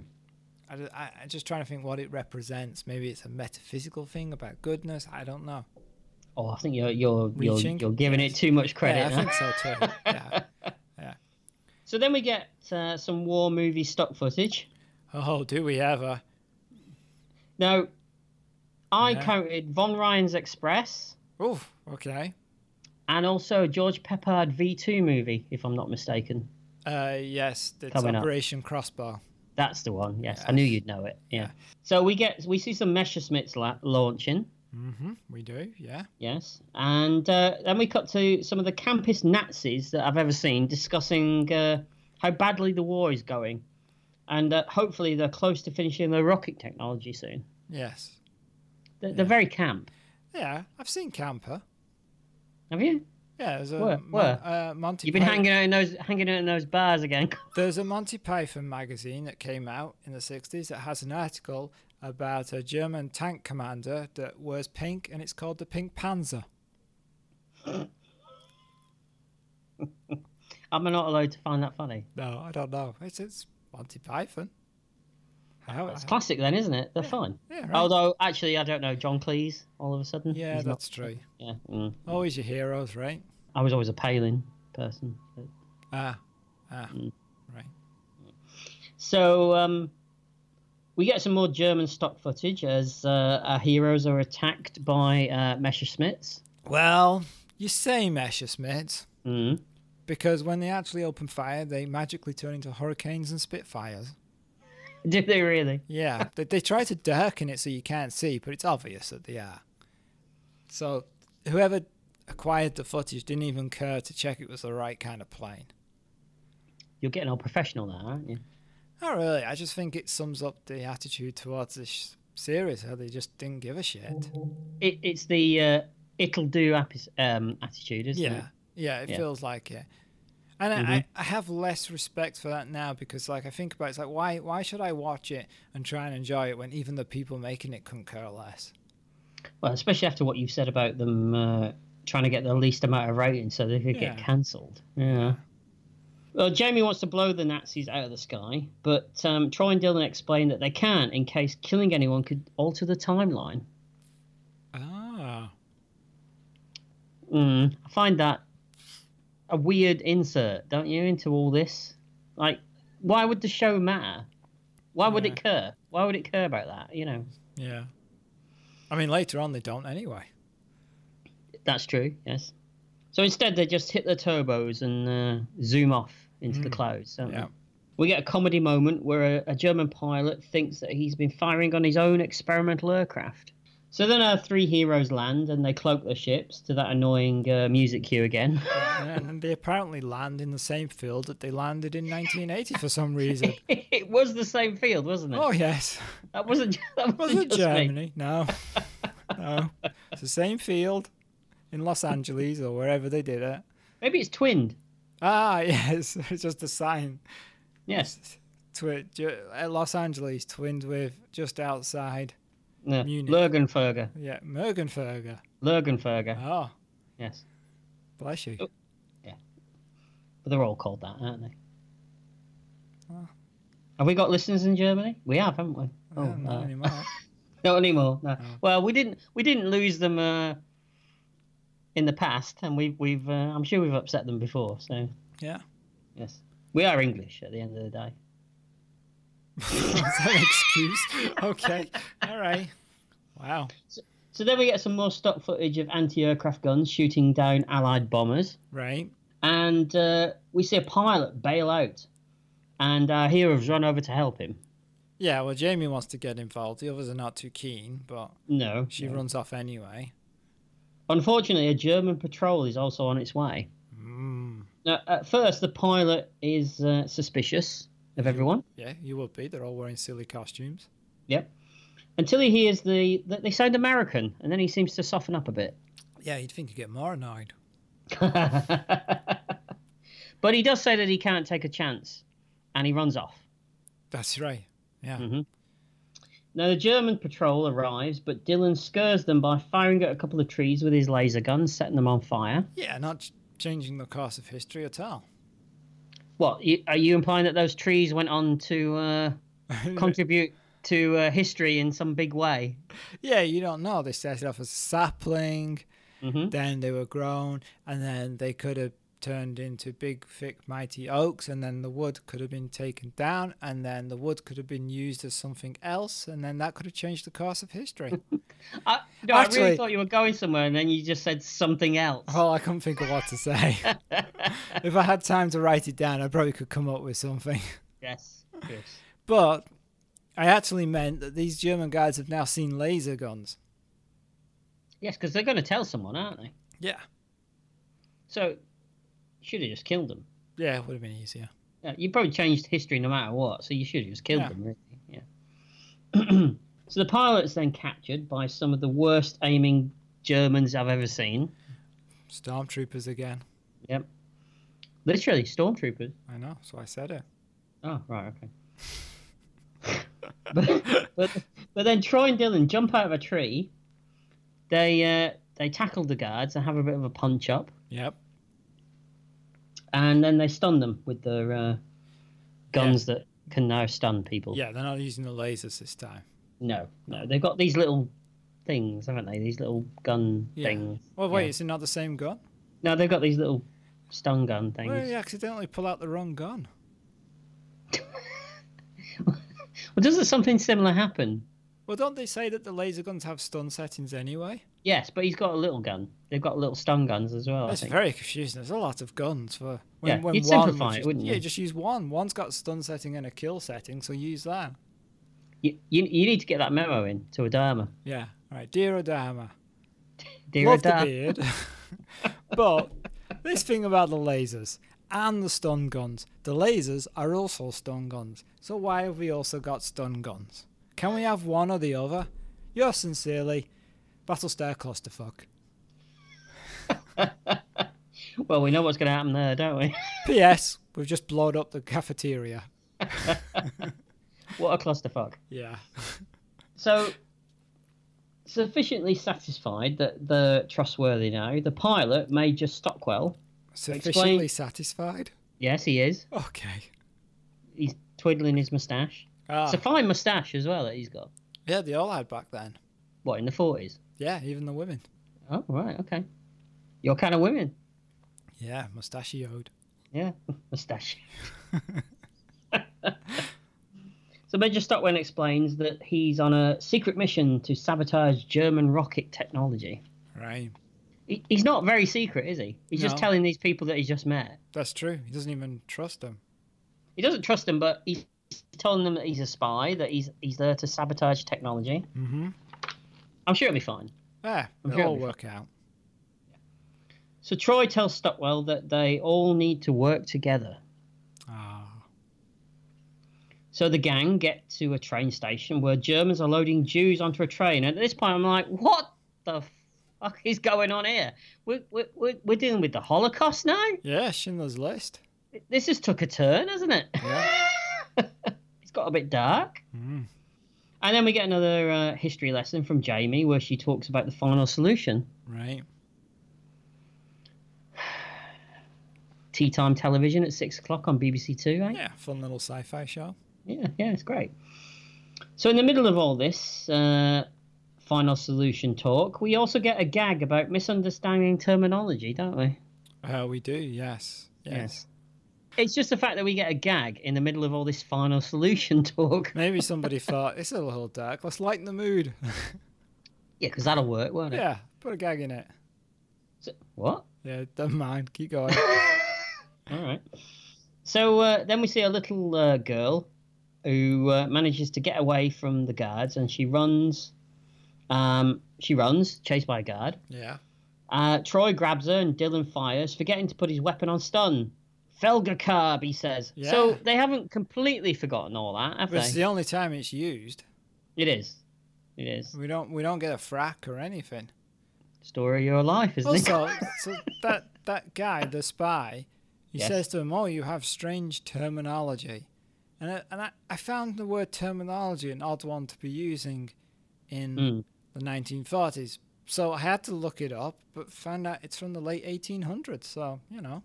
Terminology? Yes. Oh, wow. Yeah. So, but I still think it's weird. You're starting to Doesn't sound like sound Jamie. You're starting to sound like Jamie now. Oh, am I? Yeah, you're giving me a history lesson. Oh, yeah, right. But I just felt it still sounds weird. It does, doesn't it, in this setting?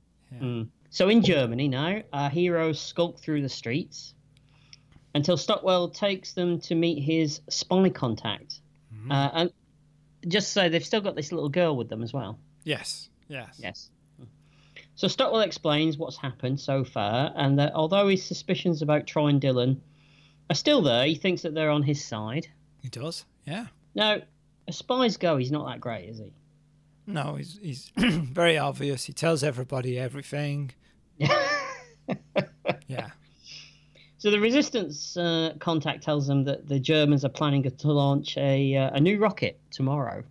But suddenly a patrol turns up. New rocket. Well, you would do, really, wouldn't you? You've gone to all that trouble. Yeah. And it's a big one as well. It is. Nothing better than a big rocket. Yes.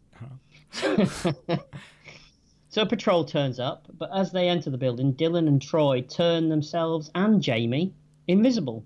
Yeah, so now we can do everybody. They can't... What? Well, not everybody, because only the girl, he doesn't... at no point did he help to save anybody else. Oh, no. Well, you wouldn't, would you? No, that's true. So the resistance is captured, along with the little girl. Yeah. And then we get a comedy moment where they freak out all the Germans by whispering in their ears, pushing them out windows, and even forcing one of them to shoot himself in the foot. That's right, yes. Yeah. Nice. Little fun comedy Nazis. Yeah, your favourite. Well, we've just seen the Holocaust, so we need a bit of comedy, don't we? You do, yeah. So the Germans leave, and Troy and Dylan again explain to Stockwell that they need to work together to stop the test. So they all turn invisible again. Mm-hmm. And then they beat up some guards and take their uniforms. That's right. Yes, and disguise themselves as German guards. Because Jamie would have fitted right in 1940s Germany. Yeah, that gets worse later. It does, yes. No one even notices. Nope, the heavily made up German officer with lots of makeup who's only 5 foot tall. Yeah, we're not talking modern days. I mean, it was 1940s and it was Nazi Germany. Yeah, nobody notices her. No. Well, they're busy, in all fairness. Yeah, that's true. Yeah. So then we cut to Germans greeting their general at a rocket test. Yeah. And 4 heroes watch, now dressed in their uniforms.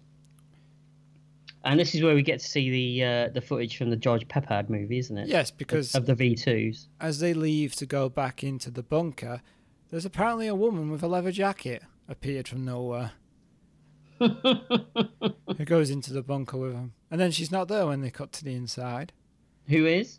She's actually famous. She's a German scientist who helped develop the V2, and she's a test pilot, I believe.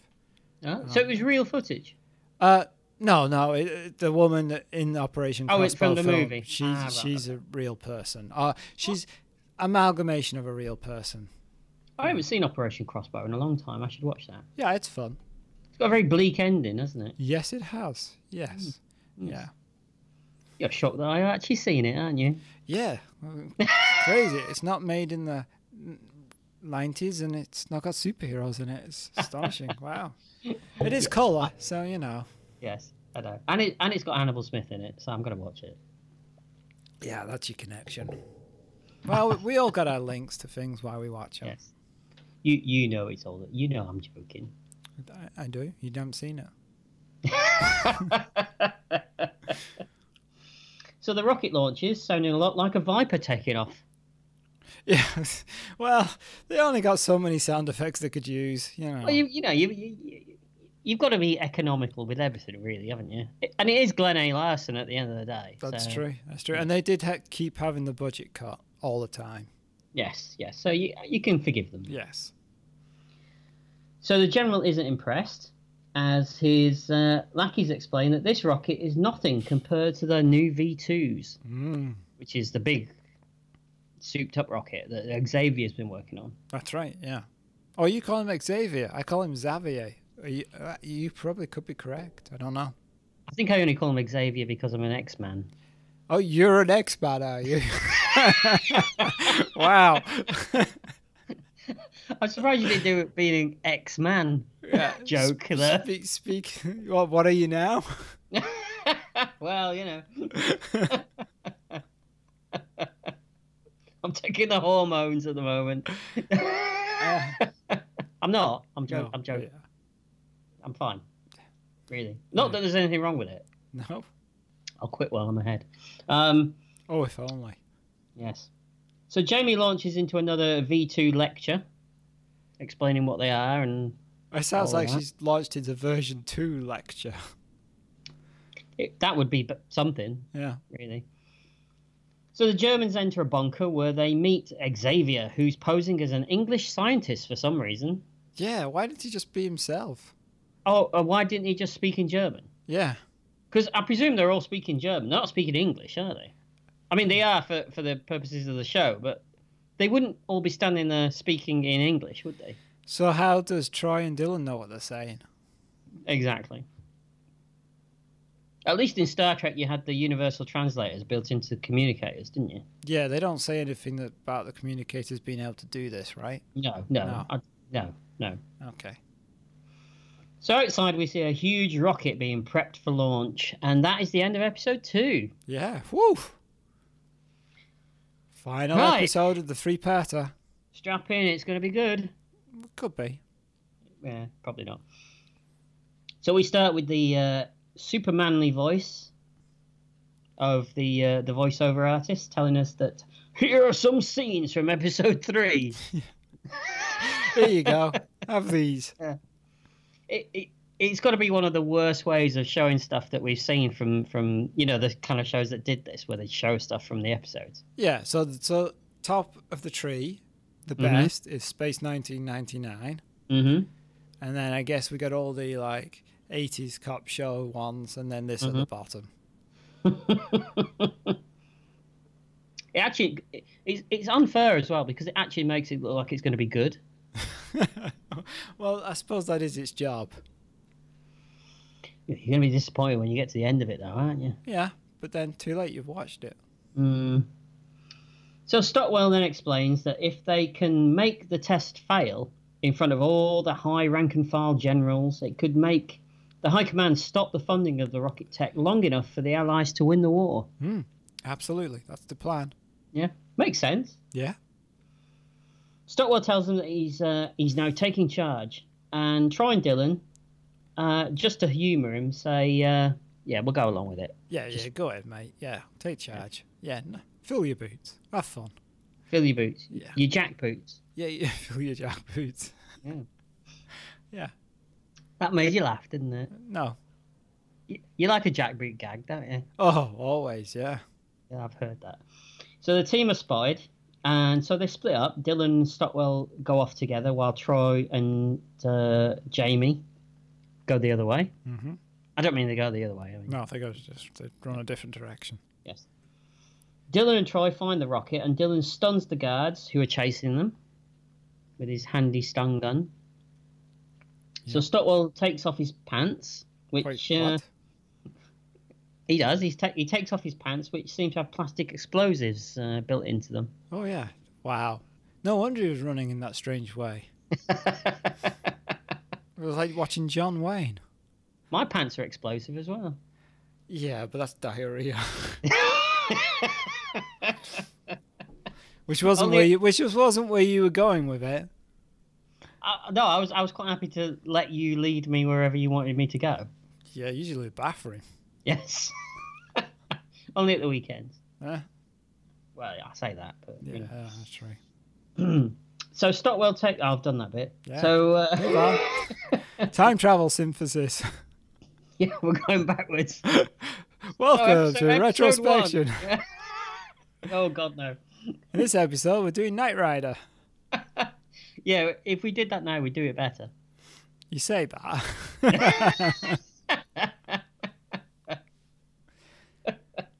So as Stockwell goes to put the bomb onto the rocket, Dylan stuns him and says, "Primitives." What's going on here? I don't get it. Why didn't you just let him do it? Because he would have done it anyway. Yeah, so it's not like they're changing history, is it? Didn't we have a conversation about not changing history? Yeah. So I don't get it. No, there's no reason for it, and he's not achieving. He's doing it. So if he blew up that rocket, which is a rocket that was developed by Xavier, who shouldn't be there in the first place, he's not. All he's doing is putting everything back to how it should be. Yep. I have no explanation for this. It's just rubbish. That's your explanation. It's just rubbish. There you go. Yeah. So in the bunker, Troy and Jamie materialize out of nowhere using their invisibility cloak. Right. And they quietly shimmy over to Xavier. They do, and have a full-blown conversation with him. They do. They tell him that he's got to return back to the Galactica. Yeah, with them. And you get a point where one of the guards, one of the generals, he's like, "Oh, who are you talking to?" And Xavier's like, "Nobody." Yeah, they think he's just talking to a wall, don't they? Because they keep coming in and out of invisibility, don't they? So Xavier's not having any of it. He says, "I'll expose you." Woo! Troy replies by saying that you'll have to find us first, and then promptly becomes invisible again. It's not. It's not a great line, is it? Oh, you'll have to find us first. And then disappears. It's like it's not very heroic. It's a bit like Chase Me, isn't it? Woohoo! I'm here. Keep appearing in different places in the bunker. But the thing is here that they're not stood together. Right. Jamie and Troy. And Troy becomes invisible first, and then Jamie does it second. So has she got her own Hasn't she just taken Dylan's invisibility? Has she? I think so. Right. Okay. I didn't catch that, but if that's what happened, fair enough. It wouldn't be the first time I've missed something. I don't think you missed anything. I'm just assuming that's what happened. Oh, we're assuming now, are we? There's a lot you're going to have to assume at this point. At this point? Yeah. All right, okay. So the German general sees Xavier talking to an empty space, as we said, but he explains that he was just mulling over some calculations. Yes, that's the excuse I use when I'm talking to my invisible friends. Is it? Yes. Oh, I'm just mulling over some calculations. No, Deirdre, don't do that. And how does that work out for you? Not too good. Not too good. I would have thought so. No. Yes. Unfortunately, Jamie's Energizer runs out and she materializes. So why does hers run out, but nobody else's does? Because it's Dylan's, and he's been using it a lot.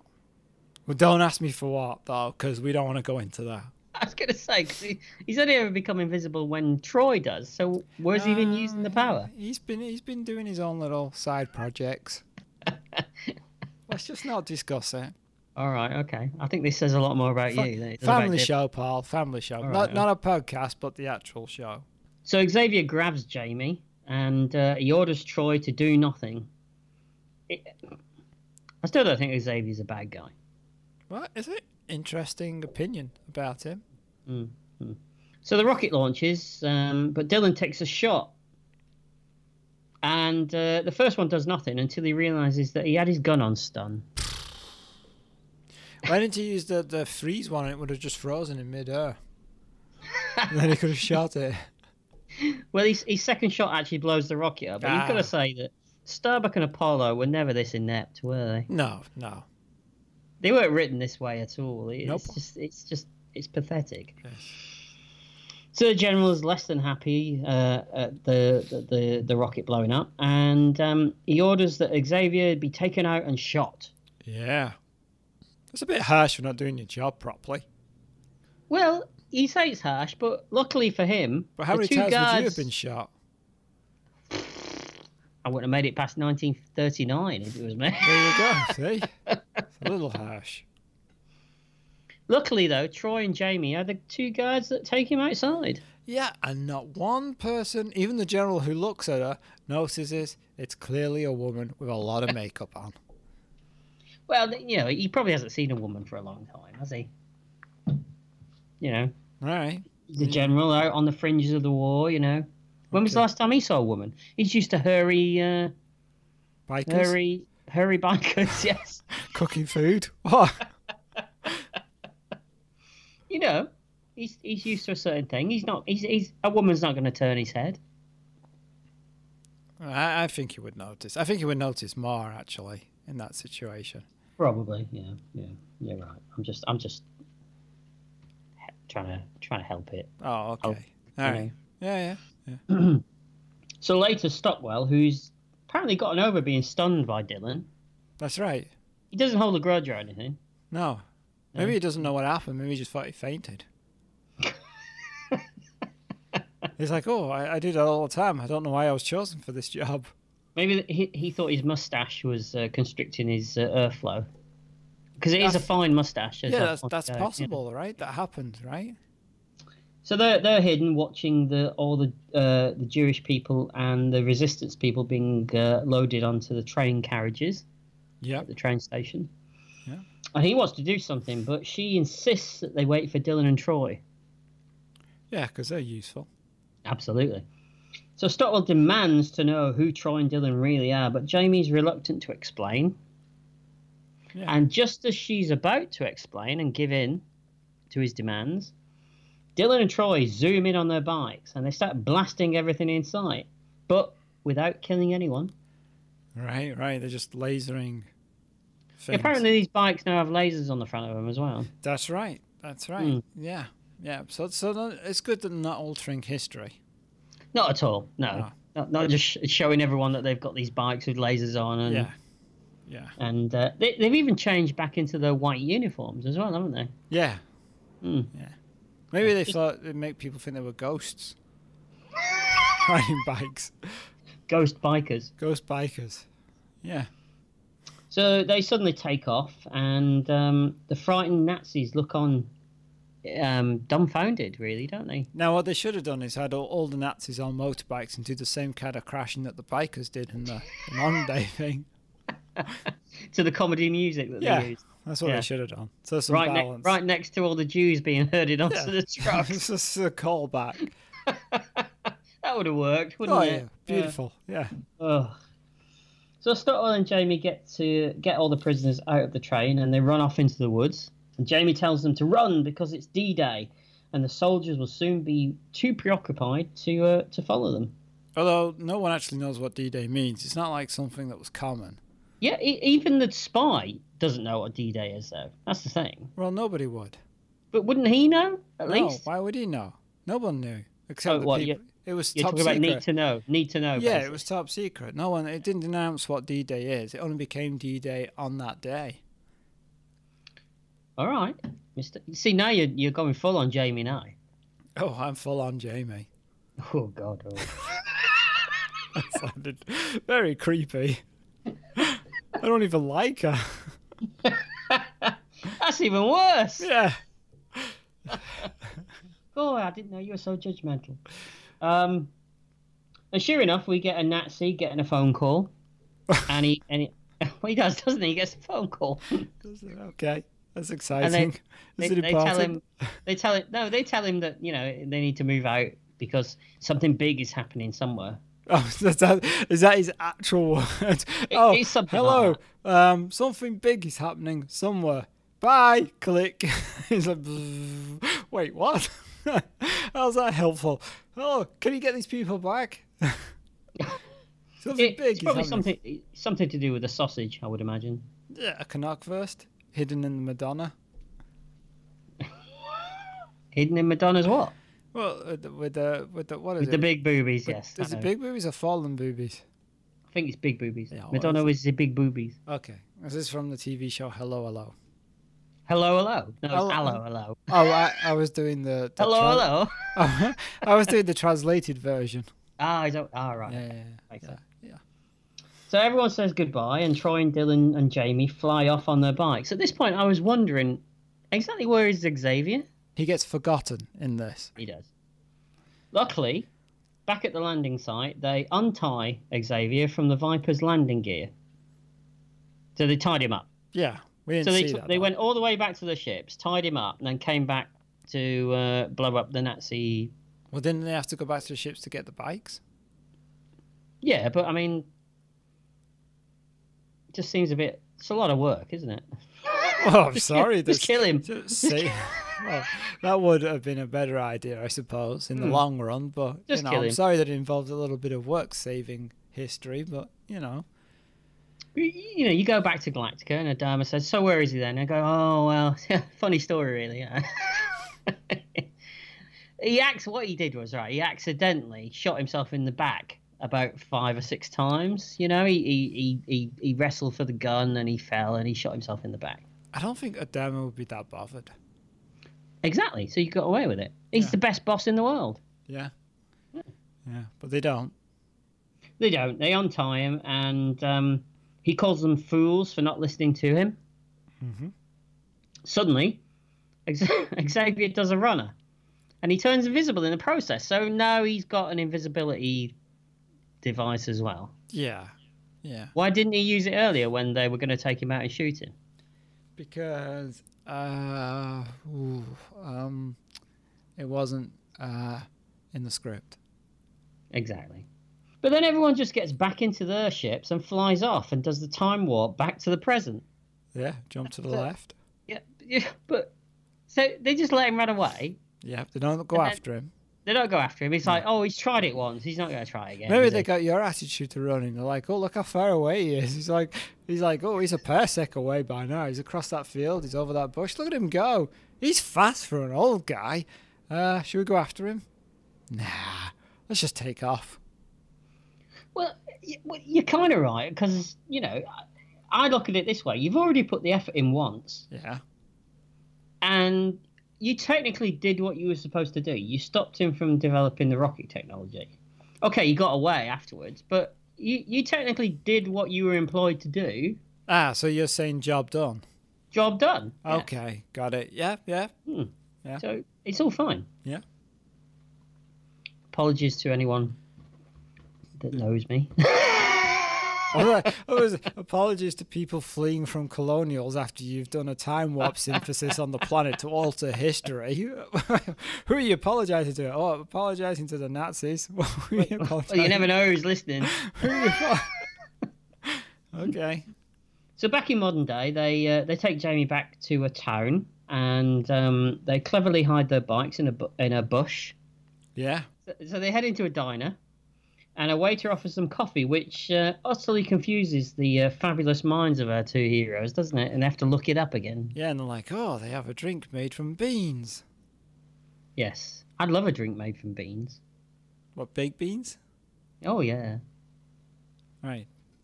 You telling me you don't slurp down bean juice? Oh, come on. You know you do. oh, You know really? you slurp it down. No, I don't really eat beans. You've eaten... Oh, come on. You love your beans. I know you do. Well, they don't love me. That's the problem. Oh, yeah. Can you lay off the beans next week when you come and visit, Yeah. please? Yeah, no beans. No beans. Do you drink coffee? Do I drink coffee? Yeah. Occasionally, yes. Oh, okay. Okay. Do you drink tea? Not really, no. No?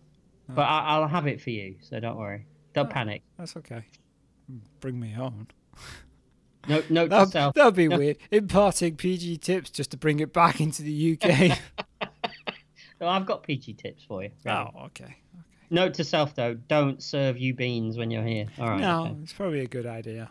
Oh, don't worry. I've had a fan fitted in the bathroom. You'll be all right. Just the one? Yeah, but it's strong. Oh, okay. It does the job. You'll be Right. all right. So, looking in a newspaper, they find pictures of themselves and are dismayed to find that they are now all wanted criminals. Yes. Yes. Troy's reaction is to bugger off back to Galactica and leave Jamie to sort it all out for herself. Yeah. Mhm. Not very heroic, is it? Not really, no. Wow. Luckily, though, suddenly a jukebox kicks in and the boys are startled into firing their lasers at the machine. Yeah, it's because it wasn't a live band. It was on stun, though. So it's been all How right. do you know it was on stun? Well, it didn't blow it up, did it? Oh, It just kind of slows it down to a crawl, doesn't That's it? right, yeah. Yeah, that's true. Back in the field, the ships have become visible again, and the boy and his dog find them once again. Yeah. Does this kid only have the one sweater?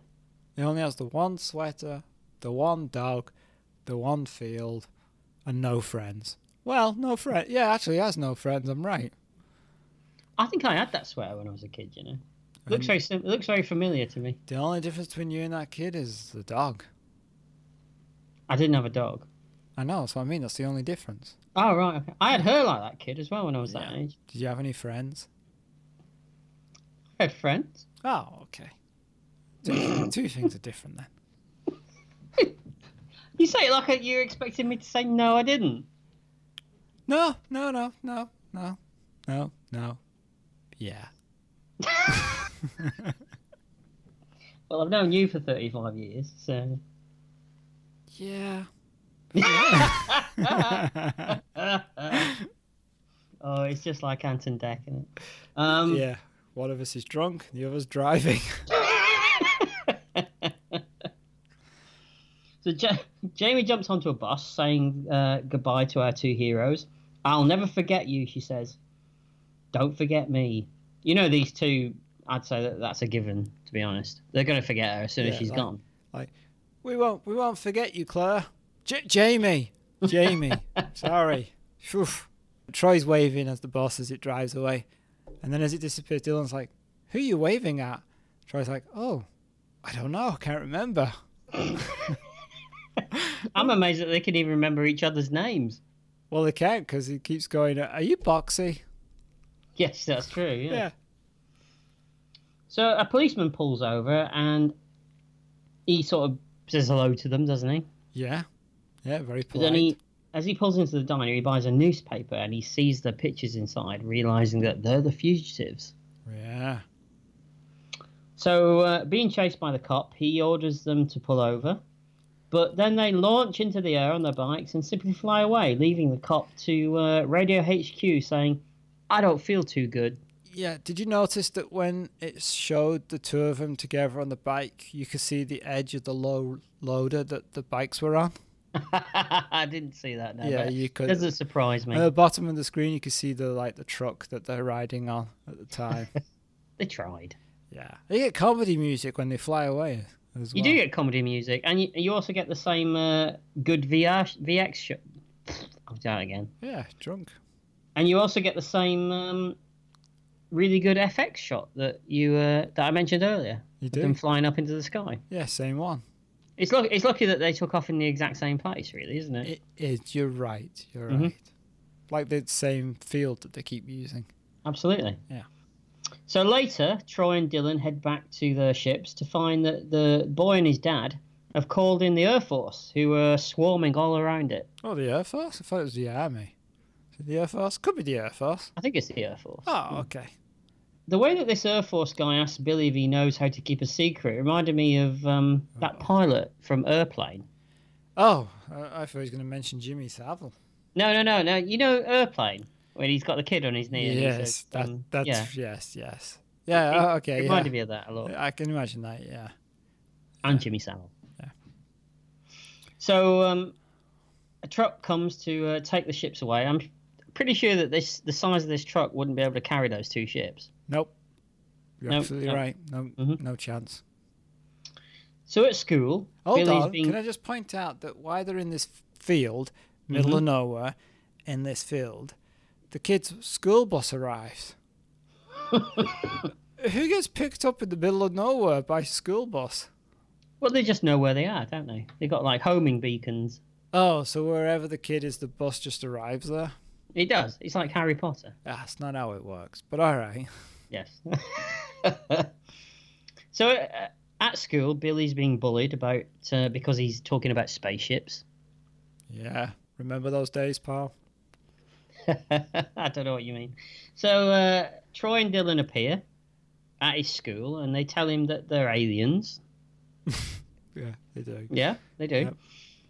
You're laughing, but that is what they say. I know, right? And they also tell him that it's a secret. And can you keep it? Not again, says Billy. Everyone's giving me all their secrets. I don't want them. I quite like that bit. Yeah. I was in the... Where's this going? This show's changed. Oh, we having a confession now? It's not confessions. I'm not a priest. Don't do it, Paul. Give it to yourself. Don't want to know.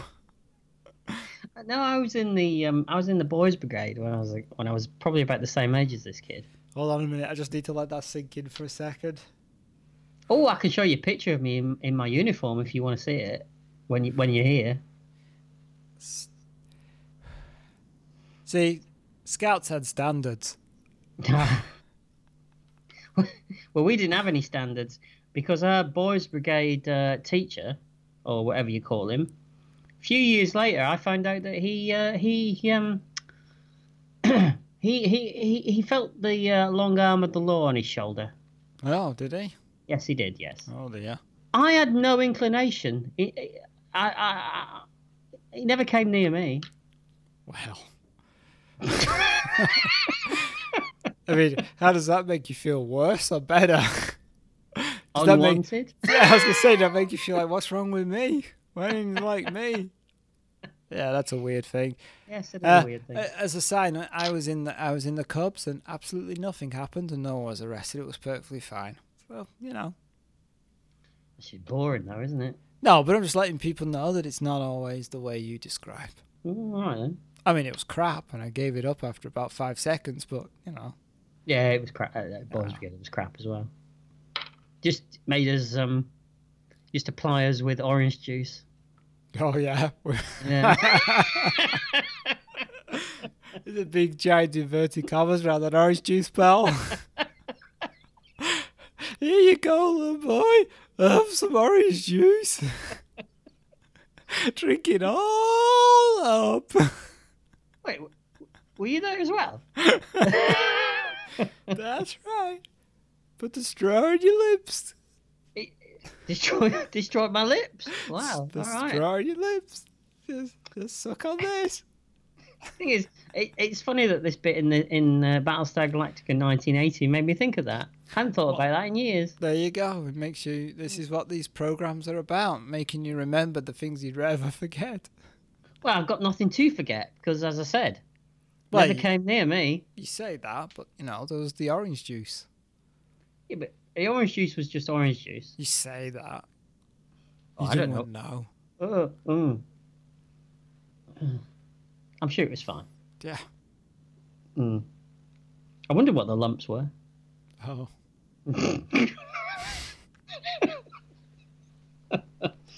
So they get Billy to tell them where their ships have been taken, as long as they help him get back at the bully that was pestering him.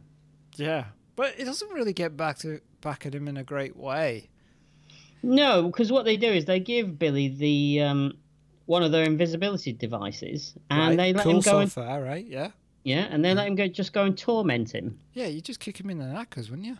You would, yeah, and run off. Yeah. No, I wouldn't even run off. You're invisible. You could just keep doing it for hours.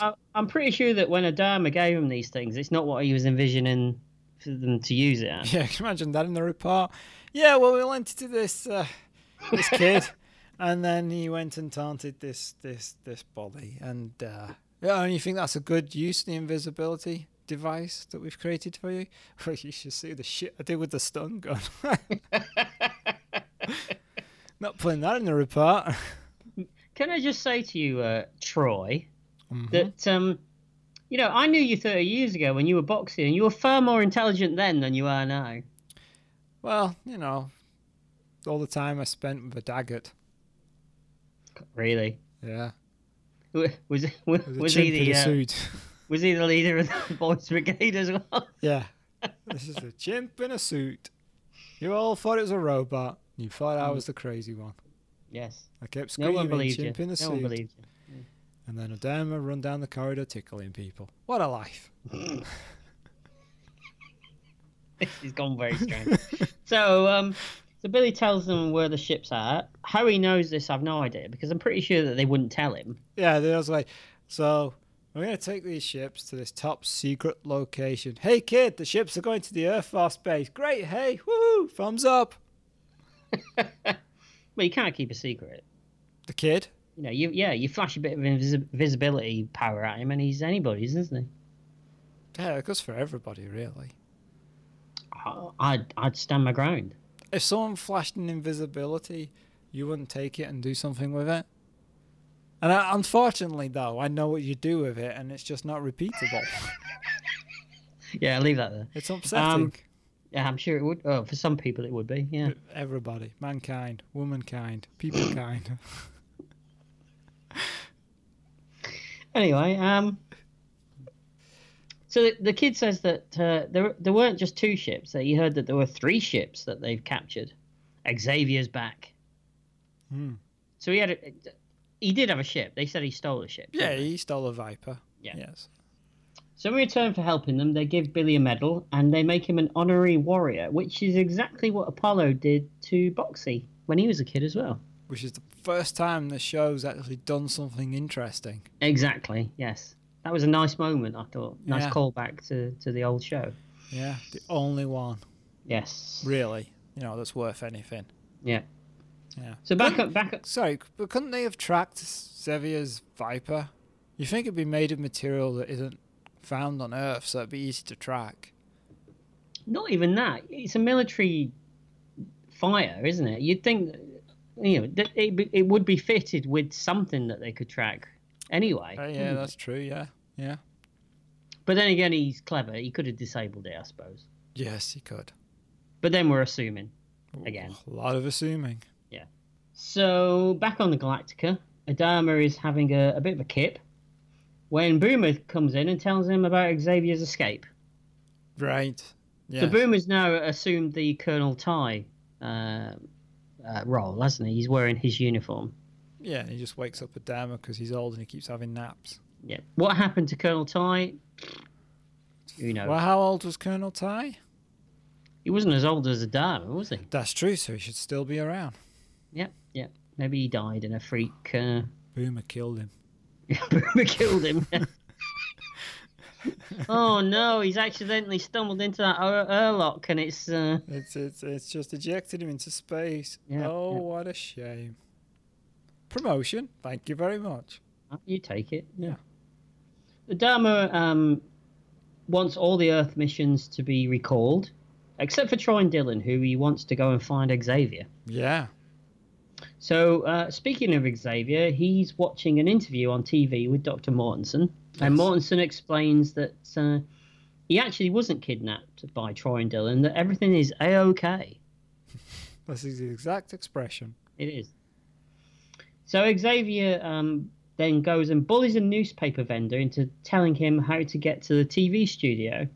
And in all fairness, this vendor, he's been a bit rude to him, isn't he? Yes. Mm-hmm.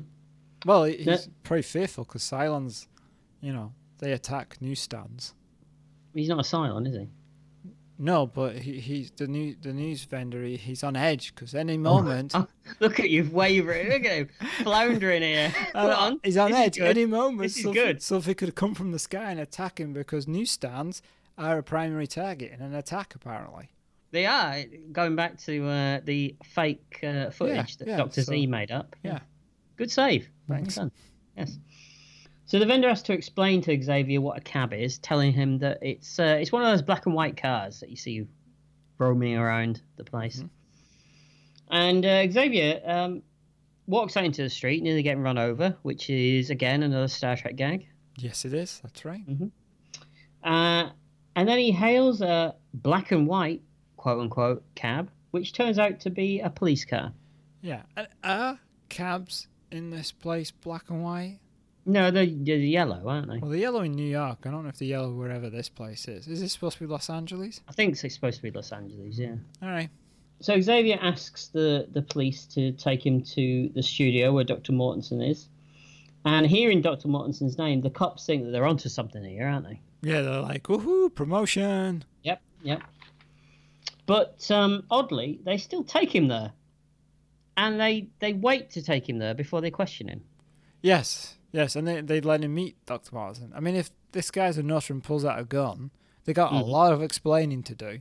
They do. Realising his mistake, Xavier ditches the cops and he heads towards Mortensen, who happens to be just walking out of the building at the time. Oh, that's convenient. That happens a lot in this show. And it's always Dr. Mortensen as well. Have you noticed that? Maybe he's just constantly walking around. Yeah, he doesn't really have a job. No, he's not really a genius scientist. No, he's just faking it. Yeah.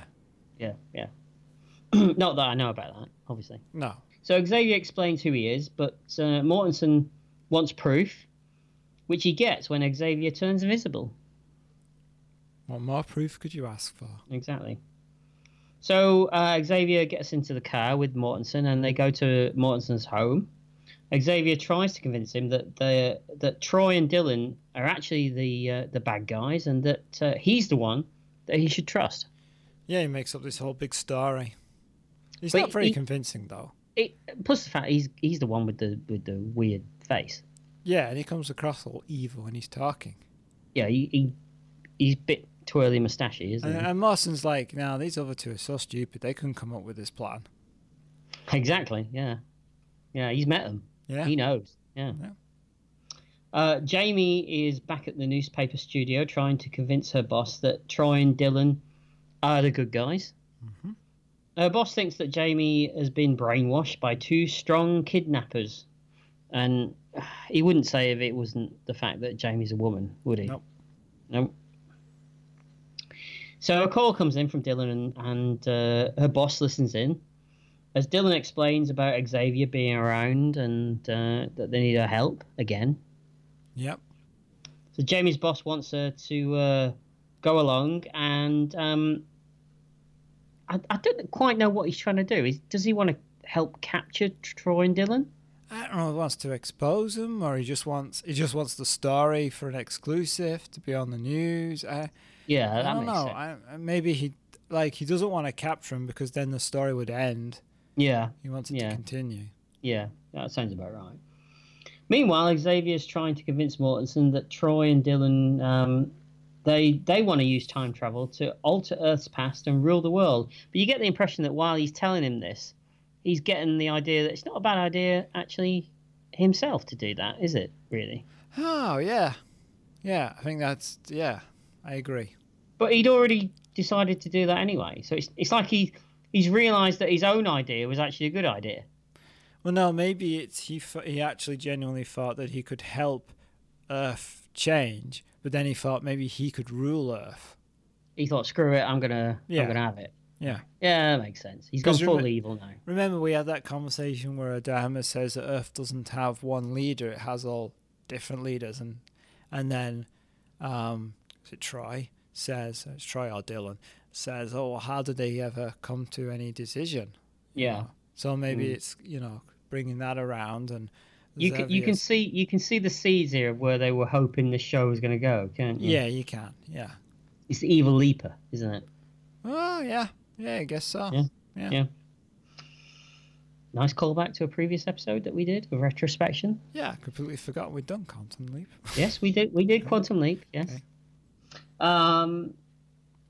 Jamie calls and Mortensen answers, and Xavier overhears everything that she says as she's telling him how dangerous Xavier is. Yeah. But Xavier disconnects the phone and he cuts her off. Game's up. Yeah. Jamie finds Troy and Dylan and they head off in a taxi together. Now, at the Air Force Base, the military are baffled by the alien ships as Troy and Dylan and Jamie stand by a fence just watching, and no one notices them standing there. Yes, it's not a very secure perimeter. It's just a fence. Yes, and they're just watching. They're just watching, yeah. Normally you can't get up to the fence of an Air Force base, can you? Especially one that's got alien aircraft in it. Exactly. You would think there'd be some kind of patrol, searchlights, electrified fence. Yes, something. Yeah. Yes. Dragon. But, dragon. Maybe. Oh, don't start plugging where you're. It's over. It's done. All right. It's done. Okay. So Troy's convinced that Xavier is also around somewhere, and suddenly Xavier appears in the cockpit of one of the Vipers, dressed as an Air Force personnel, and he tries to draw power from the base to start his engine because the Vipers are dead. Somehow they can do that. Yes. Well, without it's another one of those powers. Plugging anything in. Well, it was the 1980s. I mean, Kit could talk to computers before the internet, couldn't he? Remember the conversation in episode 1 about the long cable? I'm just thinking about it. But yeah. But, So Troy and Dylan try to turn invisible, but they're out of power. Oh, finally it's run out. Yeah. They've been back in time. He's like, I can remove that battery, finally. You do it, Dylan. Why have I got to do it? I thought he looked relieved. Yeah. He thought it was just a massive shit. No, that's Troy. Yeah, just slide that bad boy out. I beg your pardon? Yep. You heard. Yeah, I did, yeah. So Jamie distracts the guards by just running off. That works. It does, apparently. Yeah, and you don't get shot either. No, not at all, no. And Troy and Dylan sneak into the base, and Troy heads for Xavier, who fires at him before taking off in his ship. Yep. The guards approach. Troy and Dylan stun them before jumping into their ships, only to find Jamie is also in the ship as well. She's used her invisibility cloak to climb in after them. Genius. Exactly. So they take off in hot pursuit of Xavier. Mortensen arrives, and everyone is baffled by just what's been going on, until Mortensen tells the guards that the visitors are basically from outer space. Yeah, he just comes clean because he knows they won't believe him. But you might as well, hadn't you? Yeah. So in space, our heroes are chasing Xavier, who's planning to go into a time warp. Troy tries to talk Xavier down, tries to tell him to surrender, but he won't have it. He's not going to at this point, is he? No. I mean, he's committed here. Yeah. And so they fire at him, and there's an explosion. Did they get him? Who knows? Who gives a shit? Not the writers, that's for sure. Yeah, they just brush it off, don't they? Yeah. Oh, did we get him? Oh, I hope so. Let's go. I mean, does he turn? I mean, this is. Do they? I can't remember the show because I haven't watched past this, but I can't remember. Did they actually go back to different time periods? Don't think they were allowed to go that far before it got cancelled. Right. All I remember is the one with all the kids jumping around in the film. Oh God, yeah. Yeah. I remember the Cylon crashing onto Earth. Oh yeah, going to the party. And that's the Starbuck. That's a two-parter, right? Yeah, and the Starbuck episode, which is actually quite good. Yeah, it's the only one that's decent.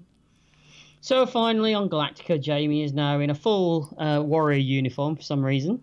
Right, she's been suddenly promoted. Skip training. And we get a comedy ending and a setup for a long-running TV show. Wow. And that's the end. You say long-running. Yeah, and that's the end, and I've lost the will to live. You really rushed through the end there. Go on, have you got something you want to say about it? I mean, no. It's basically going to keep her on as a history, Earth history. That's right.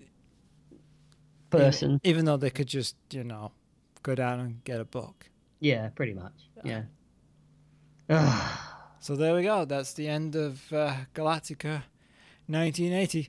So, Paul, you've concealed your feelings very well throughout that. I thought I did very well, actually. How do you feel about Galactica 1980? It should have been good, shouldn't it? I mean, the central idea that Galactica finds Earth and then slowly introduces themselves into our society and, brings our technology up to their standards slowly so that we can fight off the Cylons, that should have been good. But, oh God, it sandals such a childish manner, and it's so inept in the way that it deals with everything. I mean, it has a premise, and then it seems to abandon it halfway through, and then do this time travel stuff, which again would have been good, but to suddenly just chuck that in there, it feels like it can't decide what it wants to be. Is it a time travel show? Is it science fiction like the original show was? What is it? It doesn't know what it is. Two leads are terrible. I mean, they are, aren't they? I mean, we're not dealing with. I mean, when you say that no one's as good as Richard Hatch and Dirk Benedict, I mean, my God. Yeah, there's no charisma or attraction. Not at all. No. The effects, the effects that are recycled from the original show are good. Yeah. The effects that are done for this show range from, as you say, okay to absolutely terrible. Yeah, that simulation. Where they're just drawn over. Mm-hmm. The buildings is terrible. Everything just looks so cheap. Yeah. I mean, I remember when we did Buck Rogers and we talked about the second season of Buck Rogers looking cheap. It's got nothing on this. My God. And it's just terrible, and it pains me to say it because I would love it to have been good. And the fact that the classic show ended in such a lazy, slapdash way, when it should never have been cancelled in the first place anyway, originally. Right. It's upsetting. It upsets me. So, it's a hit? I wouldn't. Bury it. Oh, is okay. what I'd say. Bury it. And I own it. But I want to bury it. Wow. So, no, it's not a hit. I own it too, but I only own it because it's the only way you can get Battlestar Galactica on Blu-ray over here is to get it in a box set with Galactica 1980. Mm-hmm. I would never have bought it if it was separate. Mm-hmm. It is awful. I don't like it at all. The only episode I have any time for is the Starbuck one. Yes, the Starbuck one. But even that, I mean, have you watched it recently, that one?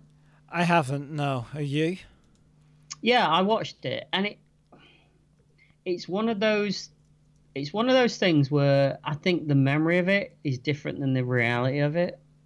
Okay. Because I remember it as being this amazing episode where you find out what happened to Starbuck, and it's the only good episode of Galactica 80. But when you rewatch it, it's actually really... It's so childishly put together. It's... Right. It's like a kids show. It's like, Well, it is. I mean, essentially, Galactica 80 became a kids show because of the time slot it was forced to have. It's so basic. It's an interpretation of the film Hell in the Pacific. All right. The one with Lee Marvin and Toshiro Mifune, where the Japanese soldier and the American soldier are on the same place. Yeah, yes. That's where they got the idea from. Enemy Mine as well. Yes, Enemy Mine. And also, I kind of think that episode in TNG with Jodie LaForge and the Romulan is kind of this as well, right? And is it Darmok? With Picard? Oh, I guess so, yes. Yeah, I can imagine that, yeah. Yeah. But it doesn't have the episode doesn't have the sophistication of any of those. Oh, God, no. It's... All right, so that's a miss from you then. I mean, I don't think I can add much more to that, to be honest. You've pretty much summed it up. I have no alternative views or arguments with you. It's a miss for me as well. I don't think I've felt this strongly about anything that we've done. If you'd like to hear Paul feel as strongly about the TV show or a film, then you can send your ideas to retrospection@email.com. You can also follow us on Facebook, on Twitter at Retrospecky, and on Instagram at Retrospection Podcast, all one word. And please subscribe and rate us wherever you listen. We'd appreciate it.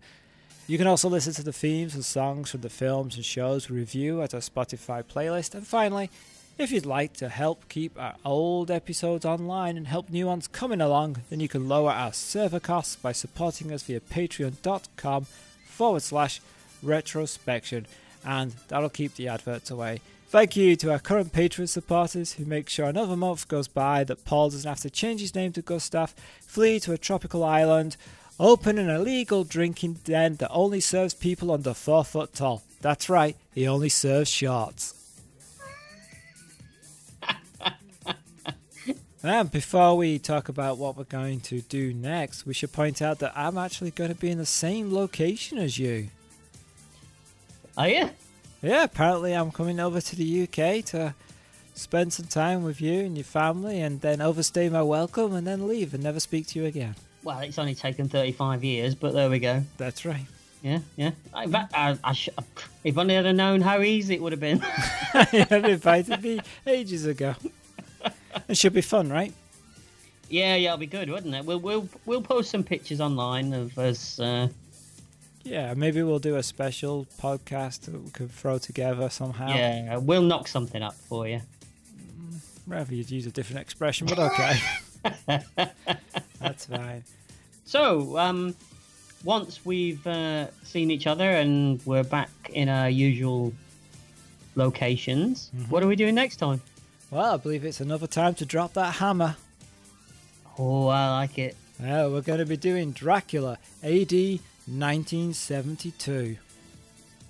I'm looking forward to this one. You'll like this. You'll love it. And Johnny Alucard?